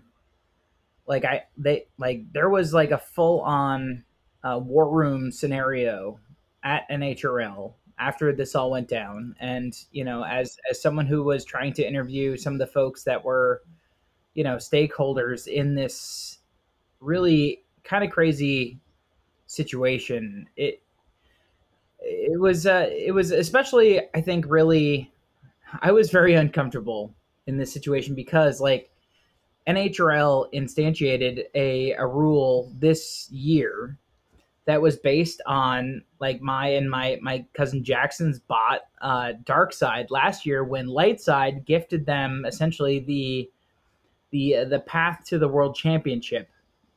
It couldn't have been a better scenario for that loophole to get closed, where a 10-year-old is giving a 14-year-old a chance to go to the world championship, as opposed to someone who is running multiple bots and giving one of their own bots the buy-in that they think has the best chance to win. But I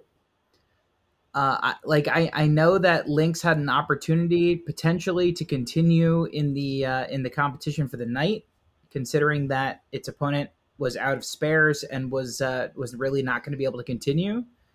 But I do know that NHRL is not just looking at how can we make this better from a cage side ref perspective, a judging perspective, but they immediately went into how can we make the cages better, where this is a less likely scenario that will happen.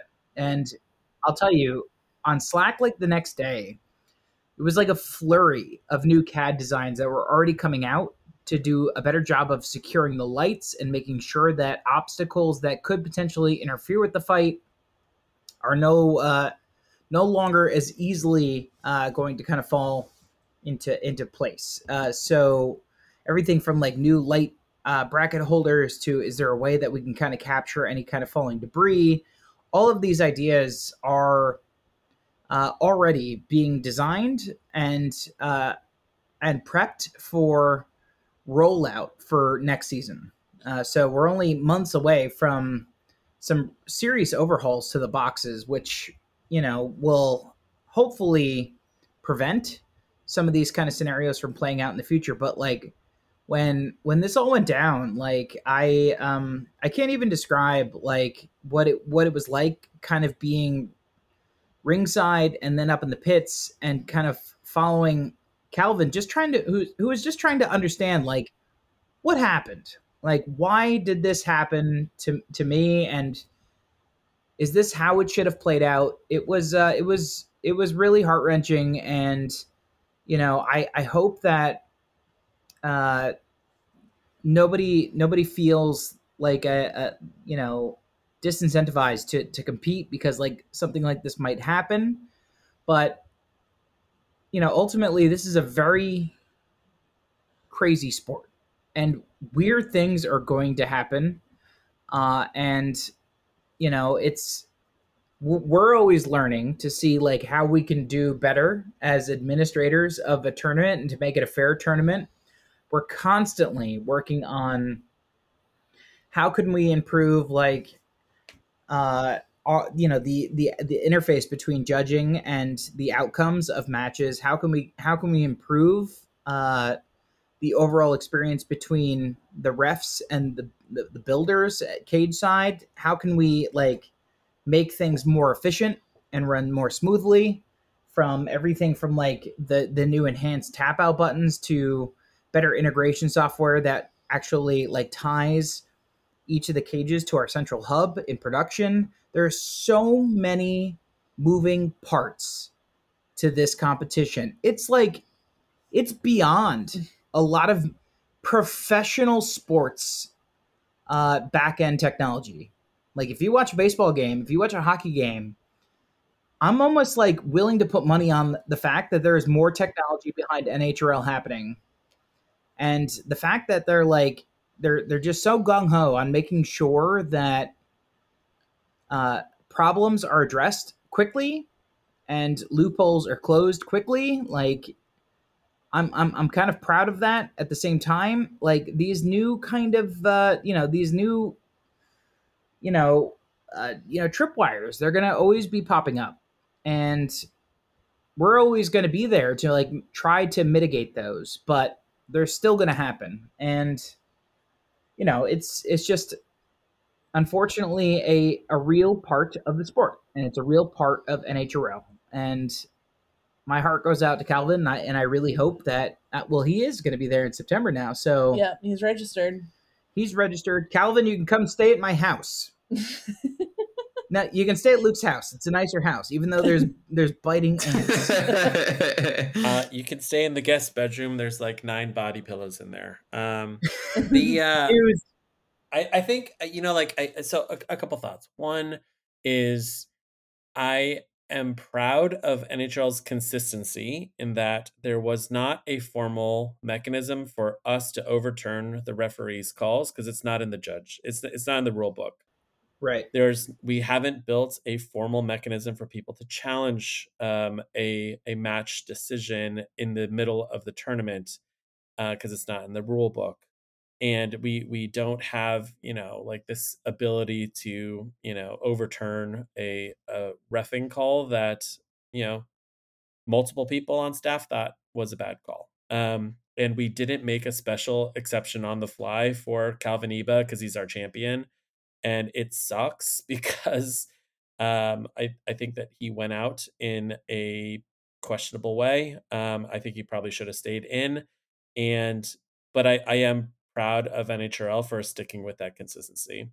I think the other big thing is like I torture myself by going onto other competing discords and like other fan groups and the YouTube live chat, and people pretty sharply criticizing NHRL for just for the judging and the reffing, which I suppose I just did myself. But basically like talking about how NHRL is broken, and it's like,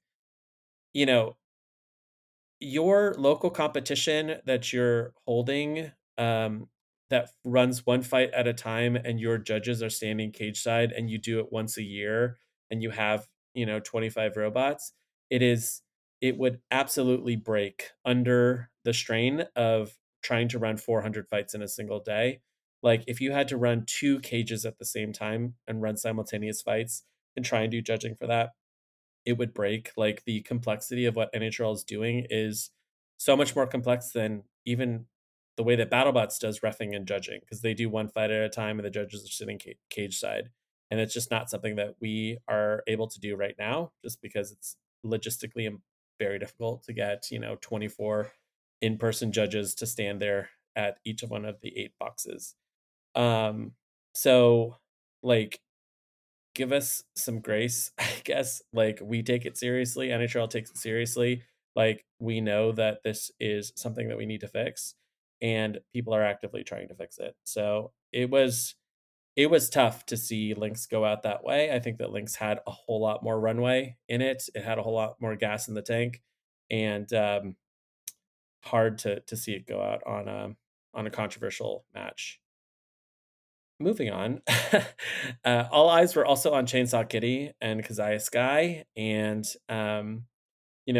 she's just captured the imagination of the fans. Like Jake, Yeah. you were there at the same competition that she started at, I believe. I believe November was her first competition, and it's like 2023 is like the year of Jake, the year of Keziah. You know what I mean? Like just our super super cool builders with super cool robots. And it's like September, last chance. Like, can Keziah do it? Like, kind of that's the big question, Like, it's a stacked field, it's really tough, but her robot is amazing. So yeah, good luck on that. And then finally, the surprising run, the incredibly deep run of Jackpot Captain Jeff Waters and Supreme Ruler. I have complicated feelings about his win. Hey, Luke. Yes. Just out of curiosity. Yeah. What do you really think about Jeff Waters' bot? Okay, all right. I'll let me Luke, just set. Hey, Luke. Yes. Because it's just so meme worthy. Tell us what you really think about his bot. I will set the record straight. Okay. 90% of what I say when I'm on the announcing desk is slightly sarcastic. Okay. Like every once in a while, my true feelings slip through. Like when something actually surprising happens or something like that. Like my barely contained rage, it's it's not a real thing. It's mostly just to mask my feelings of incompetence as I'm announcing, and Supreme Ruler, I do genuinely feel complicated feelings about, and I'm going to just try and like articulate them in a way that is honest, but also doesn't discount like just the incredible run that the robot had. So like on the one hand, I love Jeff Waters. I love him as a person. Jackpot's amazing. Supreme Ruler is amazing. I'm really happy that he won. Like it is cool to see something new come and break the meta. Like I was excited the first time that I saw the cam lifter on Tracer, and it was really cool to see Jason bring back Tracer and run it as part of Jackpot's crew. And it was cool to see Jeff miniaturize this robot and bring it into the 3 pounds. However, all that said, I am watching this robot just running through the field, and I'm thinking to myself, this is cool, but like, is it really cool when I see like 10 cam lifters or 50 cam lifters like in the future? Like, could you imagine that live stream where it's eventually going to be cam lifter versus cam lifter? I don't know. I kind of like, I see a path where people are so obsessed with the current state of the meta that they say, maybe I should just start building really long kind of twisting forks because it did really well, and it's not a fluke. Maybe it is a really, really good design. And in a year and a half from now, we have we're holding like a 400 robot competition and 200 of them are cam lifters. Like, it sounds hyperbolic, and like that is, it may not happen, but they're not as exciting as roofings and fires and big awesome destructive matches, and that's just the fact. And like we've seen robots, like we've seen lifters just do so well in the Beatles. Like, in the last 12 months, lifters have done great. Crashfest, Ratfish, SSP, and all of their many different forms. Like, SSP bots ran super deep into the field. Like, Seth Schaefer is selling a ton of these because they're doing so well. And it is hard to call an SSP versus SSP fight. I love the robot. I want to buy the robot. Seth, hook me up with the discount code. But like, it's tough to get viewers excited about that when they come in our ESPN deal, our Netflix deal, or whatever that might be happening in the future, hopefully. And it's 50% lifters, like that is, it's tough. Yeah. I think ultimately it's not too different than like a beater brick versus a beater brick. Yeah. Yes. Right. I mean, of course. Yeah. That's like, there at the end of the day, it's a sparring match. It's more interesting when you have like two different formulas in a rock paper scissors match. It's rock versus rock is not terribly interesting. Scissors versus scissors is not terribly interesting. But if you put Jeff Waters' bot versus a traditional egg beater, all of a sudden, like, something kind of interesting is happening. Yeah. Right? Where Yeah.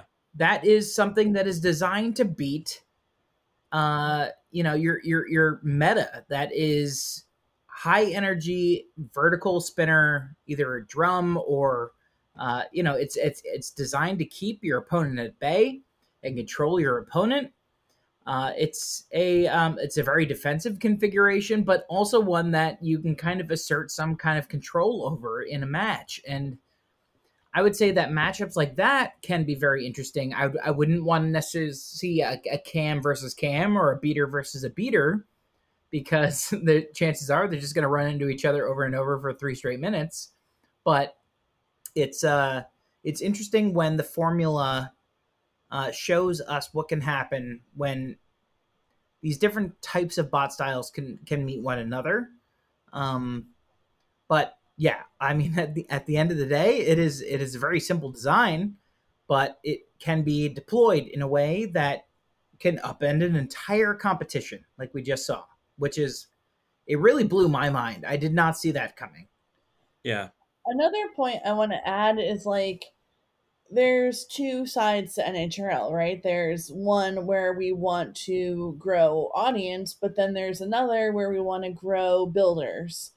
And I feel like growing builders is actually of a great importance to NHRL right now. And, like, being accessible. They want to be the most accessible robot league on the planet Earth.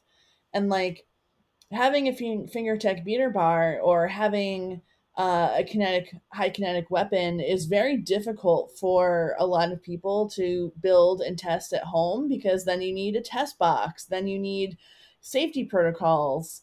But building a lifter like a Crash Fest or a Supreme Ruler is much more accessible to all kinds of people. And I feel like if we try to limit, like, the competition to only kinetic weapons, or make it more difficult for, like, non-kinetic weapon type robots to compete, like, then you're removing the accessibility of the sport quite a bit. And I think that goes against what NHRL stands for. So that's like my one way of thinking about it. And then I guess my second way is, like, I don't necessarily see, like, a wave of control bots, like 50%, what is, I think, what you were saying. Like, I don't think that 50% of builders want to build a control bot. I think when people have the means to, they a lot of them prefer to build robots that can roof their opponent. So like I don't know that the meta is ever going to be wedges like maybe we've seen in the past. Because I just think at NHRL we're always trying to push the envelope, and so when people have the means and ability to do that, they're going to want to try something explosive, wacky, fun, um, as opposed to a lifter. But I think like there should be a place in the competition for lifters and the like. I think the one certainty is that whatever exists, people will figure out a way to beat it. Like Yeah. given enough time, like True. every meta will shift because you're dealing with a Yep. large group of people who sit around and solve problems all day. And then Even the horizontal meta, Jake. I know. Like the time box on what a meta actually is. Yeah. As combat robotics continues to evolve, think of the 90s, like when the Comedy Central era of combat robotics, when it was just like, how low can I make my bot? How long can I make my wedges? And how fast can I lift another bot? So eventually you had like a field that had like very like kind of slimline bots with like really, really long skirts, and they have built-in lifters, and it was really difficult to beat back then because it took a lot of like considerations to think about, like, how can I attack a bot that's so low? How can I attack a bot that has like such a really long defensive configuration? But like the meta is just getting faster and faster and faster. And like, look at this year alone. Yeah. I mean, we used to joke, so what do you have? A 4-wheel drive vertical spinner? Well, horizontals have been on a romp this year. Yeah. It's Sorry. the year of the horizontal. Like, and Jake, talking to you. You're on the podcast now. It's the year of the horizontal. And this is why. It's because like you get people out there that are just like, oh yeah, that's cool. I could make my bot 2% better, 3%. No, it's like, no, I'm gonna Tokyo drift into the side of your wheelbase with my horizontal spinner, and there's nothing you're gonna be able to do about it. And that's awesome. That's why the sport is gonna really begin to even accelerate even more, is because as many people that want to do like a cam lifter, they want to think like someone's going to have an answer for that very, very quickly. Mm-hmm. You have 3 months. It's like you have 3 months. That stat you just gave, I was going to spit out that exact stat. So I won May, and then Owen and Corey won June, and then August, every single person had an anti-horizontal config. You get 3 months. That's not. Yeah. Wow. I totally agree. Yeah. I would say, like, for me, I sometimes think like kind of the 30,000 foot level, like, what does BattleBots know that we don't know yet? Like, does Greg and Trey know something about NHRL and the path that we're going down that we just don't know yet, that we don't anticipate? And like, did Greg and Trey realize back in the 90s that wedge bots were actually like the true meta, and that they needed to go to a selection committee, that like an open competition just was not going to have the same kind of design diversity as if 8 experts are sitting there in a room and they're looking at applications. Like I think that's the difficult thing about BattleBots versus NHRL, because you take a look at BattleBots and you say like, yes, this is a sport, but the problem is that you can't bring what you want to bring. You have to bring what they will accept. So like maybe there are lots and lots and lots of people who want to build Riptide clones, right? Because that makes sense. But they're only going to allow in one Riptide. And, perhaps it's not as pure of a sport as say like the Olympics, where they're trying to come up with new ways of throwing javelins and leaping over, I don't know, whatever that big pole is, you know what I mean? And like NHRL right now is pure sport. Bring what you want, bring what you think is going to win. And is there like a logical end game, a conclusion to that, where it's like there is actually a robot that will win 75% of its matches just through its design alone? and that this like wonderful flourishing of design diversity that we see today, like the experimentations with the wheels, the experimentations with the weapons, the robot types, will that fall away to a robot design that we can't really anticipate yet, but that is actually the ultimate like robot design in combat robotics. And like I hope and pray that like we will continue to change and the meta will continue to shift, and there will be an infinite number of shifts that we can make. And I just like I worry about this kind of doomsday robot that appears where it's like, you know what, it's a lifter, anyone can buy the kit, you know what I mean, it's $500 and you know, like it's gonna win 75% of the time just because it's overpowered.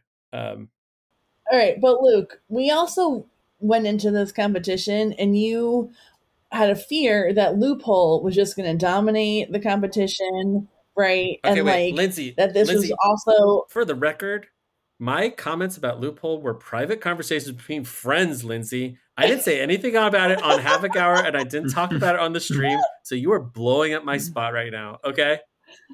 I did not realize that. I mean, I'm not saying you said anything bad about it, but I think you had concerns that like similar to, you know, people on Discord that like, oh, this is, you know, the reading of this rule, you know, it can open a can of worms. And then totally, it makes sense. Yeah, like, you know, and that was fair discussion, and I fair think, private discussion, Lindsay.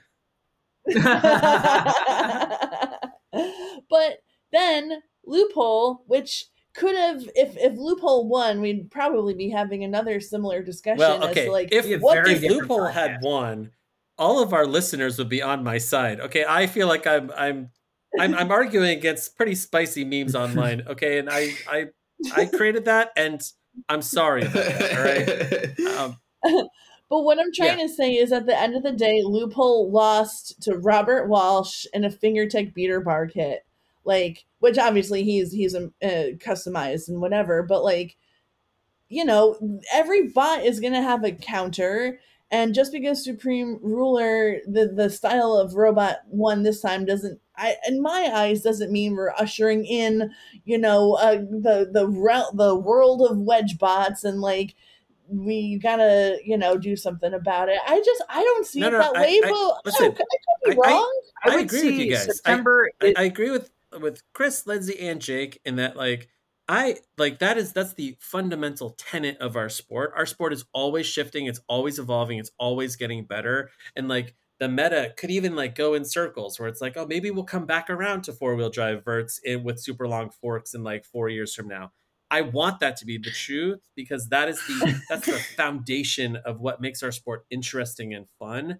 And I'm just saying, I worry about the doomsday robot and whether it exists. Like, I don't know whether it exists, but I saw the specter of something haunting. Okay. It's right. Yeah. In a year from now, Jake, I'm going to be saying Maximizer killed our sport. Okay. All right. Right. Everyone is driving a Thagomizer. Man. Yes. Well, when I release it as a kit, that's when you know it's over. So listen, I was hyperbolic. I was half serious, but it is something that I worry about as a super fan. And maybe I'm the only person who worries about it, and maybe it's just because I'm paranoid. But I feel like there is a doomsday robot that is lurking out there, and I'm just trying to catch it before it just takes over the sport. You know, that's where I'm coming from. Okay, so that's a very long and complicated kind of discussion. Ultimately, you know, we stamped the tickets for 4 robots: Silent X, Jameson Go. Now this is the 4th robot that he's qualified for the championship. So well done, JMO. Johnny Soompas and Spartan, Mark Harrison and Ratfish, and ultimately Supreme Ruler. I bow down to our Supreme Ruler, Jeff Waters. I, for one, thought it was an exciting robot to watch. I loved it being paired with like a mixtape mini bot. That was fun to me. Lindsay, you contrarian. Okay, all right. You populist contrarian. All right. So brave. Okay, Lindsay. That seems like a contradiction, but I'll take it. All right. Just real quick, looking ahead to September, you know, like big things to watch. Super crowded fields. for the very first time ever, we've opened up a wait list for the 12s and the 30s just because we have so many 12s and 30s. We are bursting at the seams, crazy. and kind of wild that we've basically maxed out our space. Any other thoughts? Kind of like looking forward to the very last qualifier of the year. It is going to be just people clawing their way those last few rounds to qualify. Yeah. Oh man, I wish everybody the best of luck. Ooh. Toro Jr. is registered. Yeah. It'd be really interesting to look at for next year if for that September timeframe, if we really took Last Chance seriously, and just like we have New Bot January, if it's only unregistered bots for the World Championship that are able to compete in that event. Now, as we expand the number of events that we have, it makes a lot of sense. Yeah. Where you got your ticket to the World Championship, sure, you can show up in September at in Norwalk, but maybe you could only compete in the in that the other tournament that we have. What do we call it? It's the freestyle, the one that happens in boxes 5, 6, 7, and 8. Freestyle.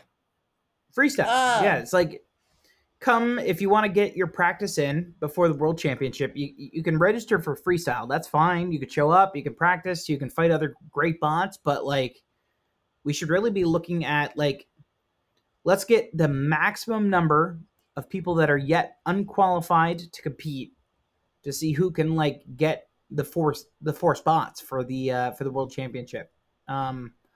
Because there's going to be bots there that are absolutely dominant, and they're going to be knocking some of those potential influencers out of the World Championship by just being there. Yeah, that's a good point. So it'd be interesting to see in 2024 if that's something that we would consider. But September is looking thick. Yeah. I can't believe it. I can't believe it. We're going to have the return of Dragon Princess, which is now Dragon Queen, driven by Rachel Rachel Guzman. Is it Remy's Guzman, partner? Remy's wife? Yeah. So that's really exciting. There's going to be Sombra 30. A bunch of Brazilians. Toro Feather. Yeah. Vodka Tank. And Chad's coming back with Yahoo. We have something called Daddy Droop in the 30 pounds by T. Agris, which certainly seems intriguing. That's that was my nickname in high school. T. Agris? No, Daddy Droop. Wow. Okay. What? I brought my body pillows to school. All right, I was that kid. Oh boy. And yeah, it's not just the 12, it's not just the 30s, the 3s are fully stacked. It's going to be September's going to be insane. One of the interesting things I noticed about in our last competition was there was a definite like air of urgency to qualify. Yeah.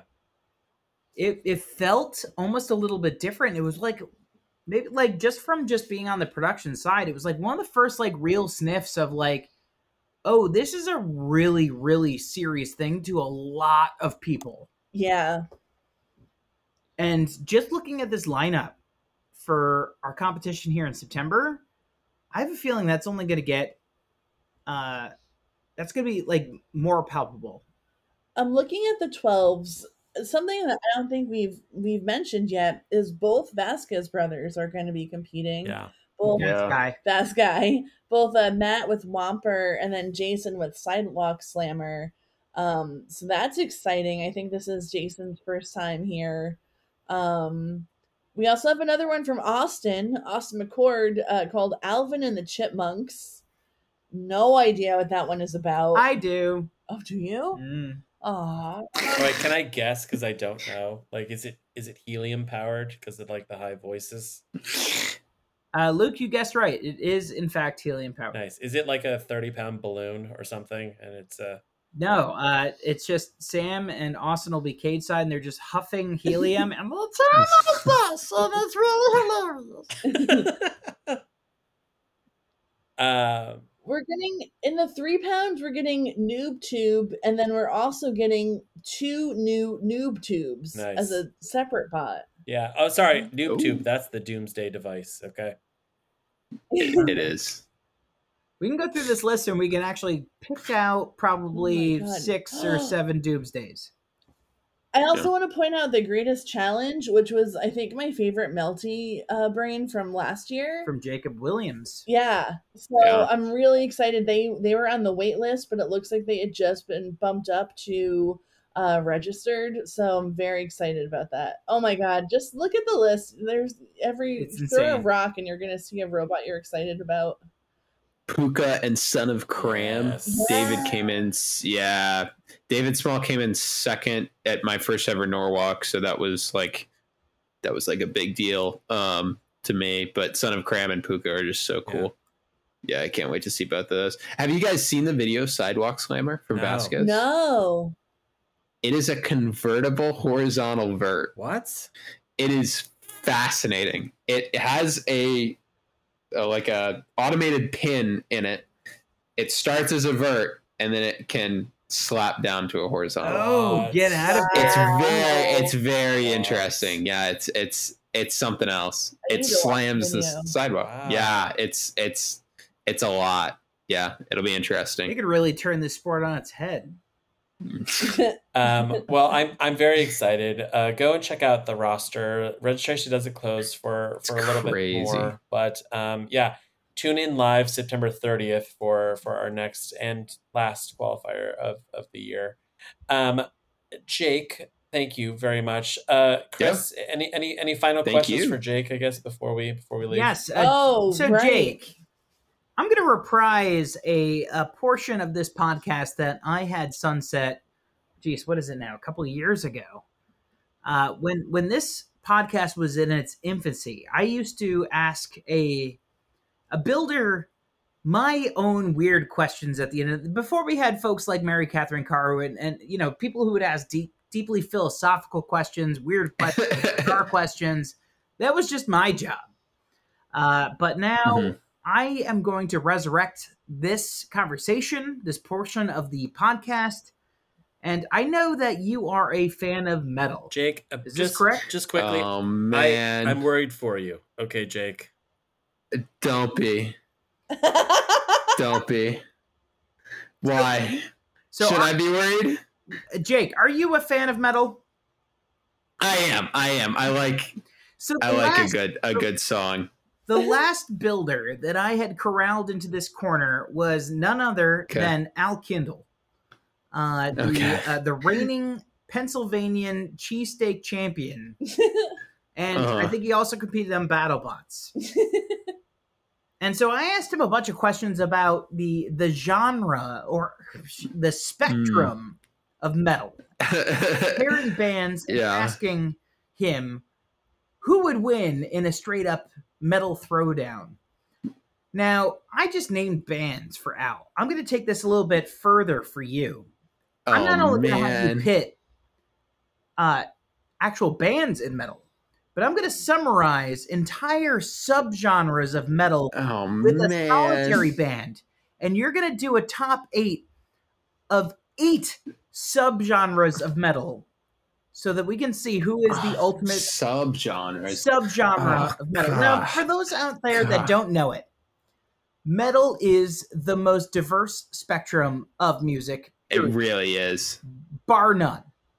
You have everything starting with early metal and folk metal, prog metal, shock rock, stoner metal, goth metal, new wave, glam metal, thrash metal, power metal. There is so many different genres of metal, but we're going to go through 8 of them right now with Jake.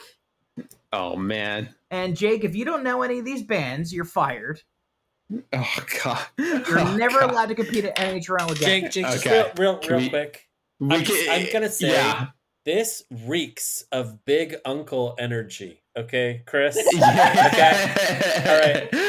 It's Thanksgiving. All right. Okay, young buck. Okay, you're here from University of Cincinnati. You say you're a metal fan. Okay, listen. As what me, Thanksgivings have you been as to? me, the Luke? 40-year-old with the handlebar mustache, I'm going to just grill you on your metal. Okay. All right. So just imagine Chris. He's barbecuing right I'm now. like totally sweating. Okay, he's barbecuing right now. He won't let Okay. anyone near the turkey that is deep frying. And He's like kind of stumbling. big uncle energy. All right, let's go, Chris. I mean, it's like the cool Okay. uncle, though.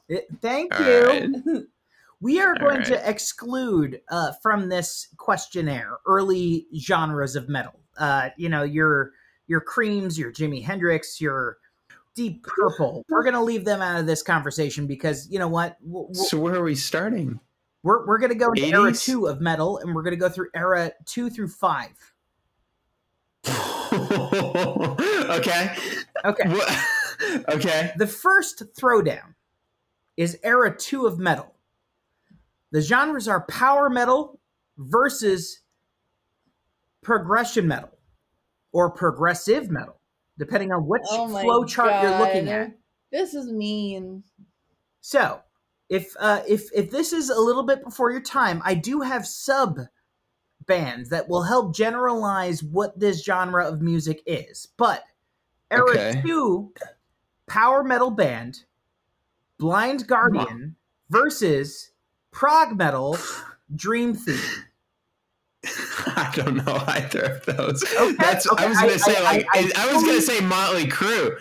Fully anticipated this. So I'm going to go bigger How far back are we?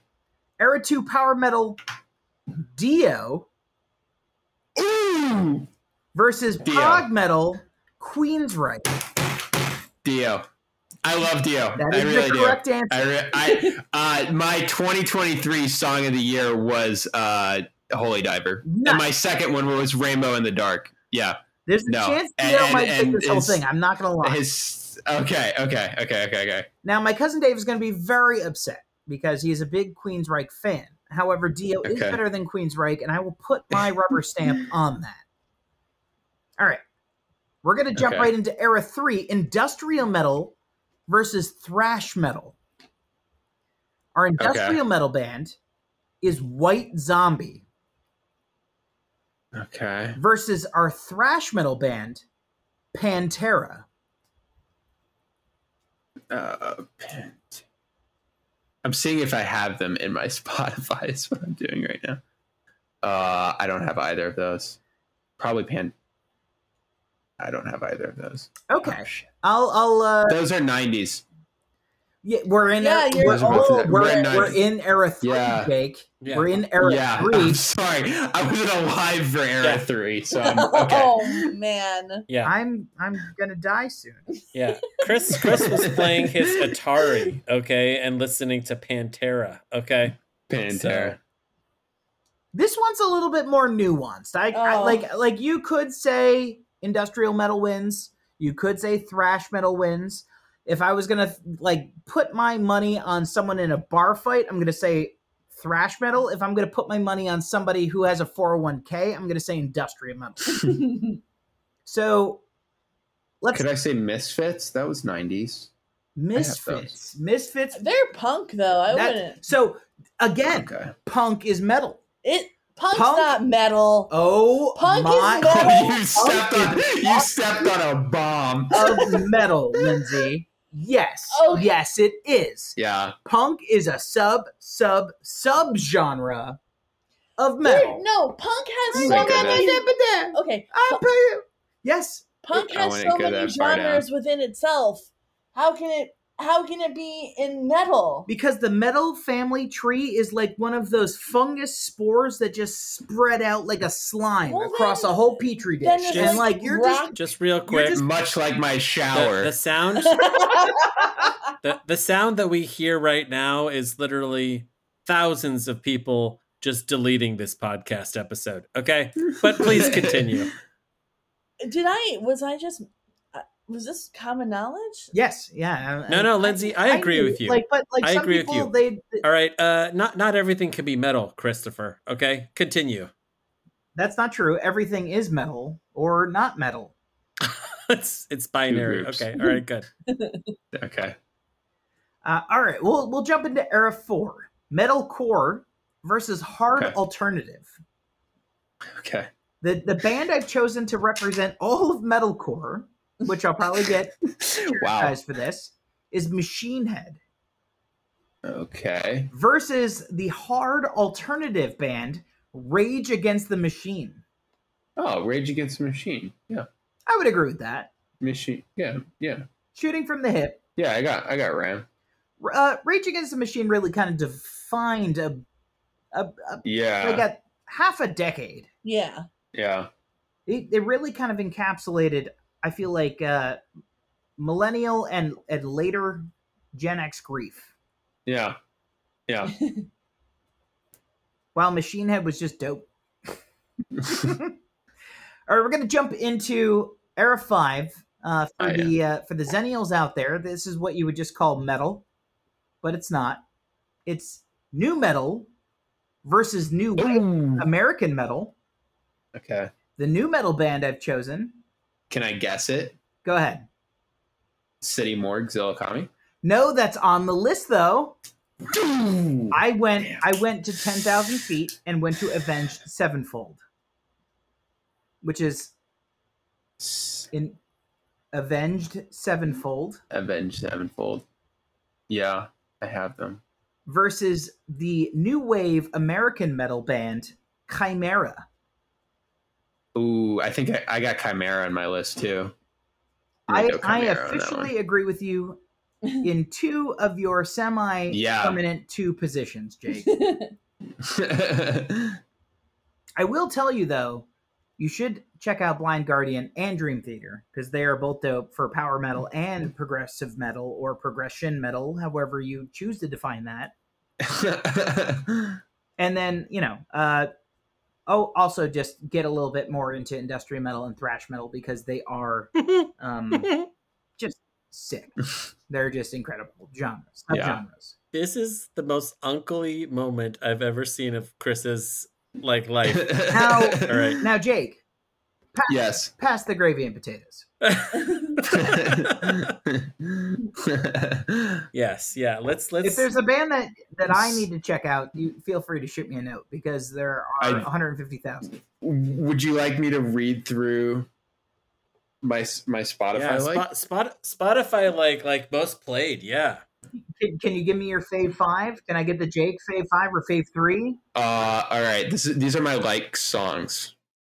And a lot of these aren't metal because I like weird songs. I have Zillakami. I have City Morgue. I've got Vent by Baby Keem.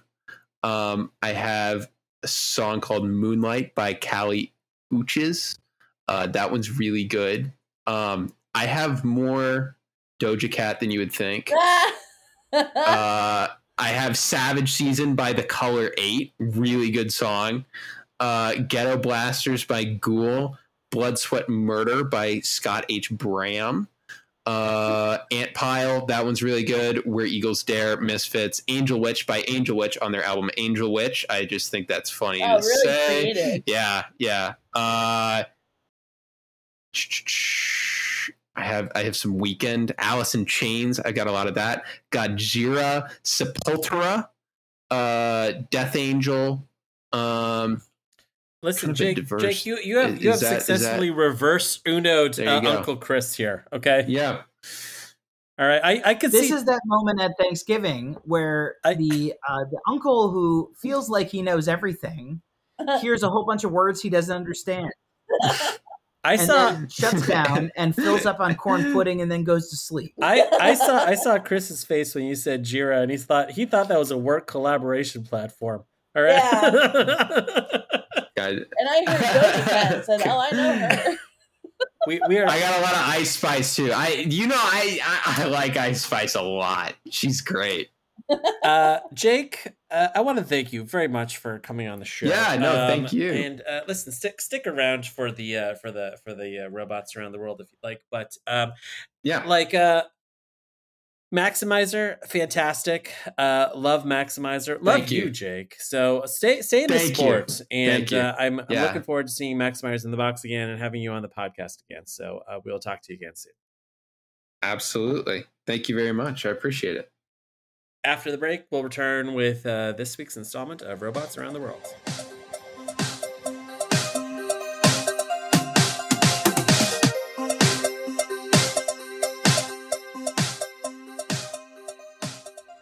Welcome back from the break. Time for Robots Around the World. This week we're traveling to the terrifying world of the future, where the U.S. military has commissioned AI-supported tactical reconnaissance and attack drones that are capable of taking off vertically. A half dozen defense contractors are building prototypes of the drone, which could be produced en masse within the next 10 years. What could go wrong? They're designed to be carried into battle and launched from tight spaces to provide soldiers a live video feed of their environment and also attack enemies.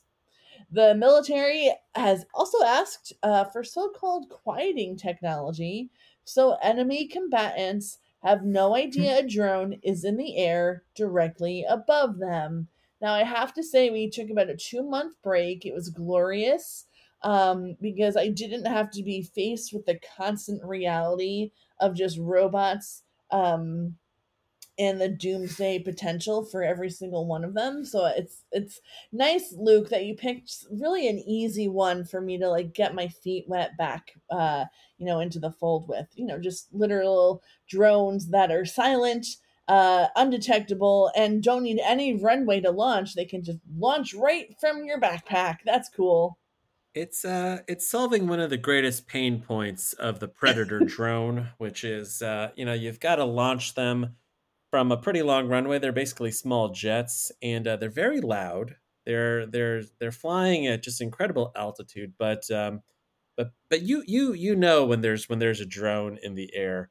And instead, what we can do is just have little backpack-sized drones that take off from your shoulders, okay, and they just vertically kind of go up into the air silently, totally silent, okay, and provide you color 360-degree video for soldier wearing VR. And artificial intelligence just blasting enemy positions left and right with the onboard weapons. So pretty good. So I actually read a fascinating article this morning about the country of Austria has released an anti-predator drone that can take out virtually any predator. It's wild. It's called an Arnold Schwarzenegger drone.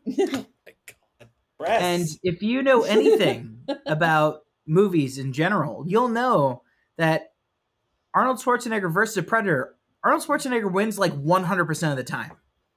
Wow. And it's a bodybuilder. And it could be a governor. So it's got some AI technology infused in there as well. I'd love to see just Arnold Schwarzenegger flying in the air, just doing the T-pose up to just destroy drones. That'd be great, Yeah, why can't that be the future that we have? Why can't it be literally Arnold Schwarzenegger just zapping drones out of the sky? No. I think they want to just atomize drones, make them smaller and smaller. Like the really terrifying thing is the dumb drones that they're building right now. Like this is a very smart drone, right? This is probably a $200,000 per unit kind of drone, but they can build like 50, 100 stupid drones that have just like a cell phone attached to them for GPS, and you can't shoot them all down. And each one is just a little mobile rocket propelled grenade, basically. That's terrifying.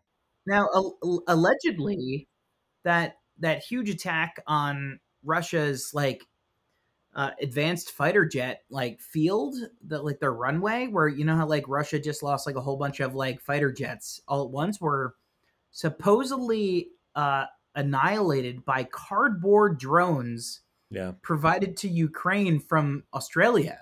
Boxbot. Yeah. It was literally, they had sent like a bunch of Amazon boxes through the air with like a little tiny motor on them. I don't know, delivering like a bunch of plastic bottles that have I don't know, dry ice and water in them, and just took out like, I think like $100 million worth of fighter crafts. I don't know the price of them. It's way too much money to put in an airplane to kill other people. But it's insane to show like that this technology and dumb technology will change warfare as we really understand it. It doesn't make sense to have $100 million aircraft or a $50 million aircraft that could be destroyed with something that has 2-day shipping for free on it. Yeah, I think we might need to do like a Geneva Convention 2.0, like around drones at some point, just because they're terrifying. Can you imagine the drone swarms? You got 300 drones in the air. There's no way they're absolutely going to hit their target.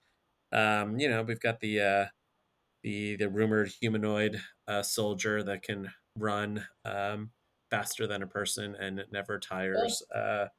Like our tiny little robot dogs that are crawling through little openings in houses to assassinate people. And, now just totally silent, weaponized AI enabled backpack drones that can hover over, their opponents without detection. So, everything's fine. Everything's cool. Don't worry about it. Everything's great. This is why I cling to my idea of the mountain drones, because I have to believe that somewhere in this mess, drones can be used for something beautiful, and that is lighting up mountainscapes at nighttime. By crashing into them and causing massive forest fires. Do you think these are crashing, these drones? Oh, these drones are going to crash. They're going to crash right into people's eyeballs. But by intention. Here's the problem, okay? All right. You start Lindsay's peacedrones.com, okay? mountaindrones.com for peace, okay, of the Hudson Valley. Of the Hudson Valley. And within 2 generations, okay, your progeny are going to be the next Raytheon. They're going to be they'll have taken all of your advances, from the 2030s, okay? And it'll be on the battlefield in 2100. I guarantee it. Okay, they're going to be fighting, the Martian space forces. With your mountain drone technology, it's a problem. Can we all just get along and use drones for good? Yeah. Well, whoa. That's about it for us today. We want to thank Nicole again for editing this week's episode. We'll be back in your feed at some point soon with another mystery guest. We'll see you then, folks. Bye-bye. Bye. Thanks for tagging along, Jake. Thank you. You can tell my wheels, you'll eat them for a meal. You can burn my motors till they're gone. Or you can tell my spinner, you'll have him for your dinner. Or laugh about my lipos on the phone. You can tell my switch that links are just a bitch. You can tell my forks to scrape the floor. Or you can tell the rev just what a fool I've been. I won't be showing movement anymore. But don't break my bond, my achy breaky bond. I just don't think you'll understand that if you break my bond, my achy breaky bond, it might take years to put it back.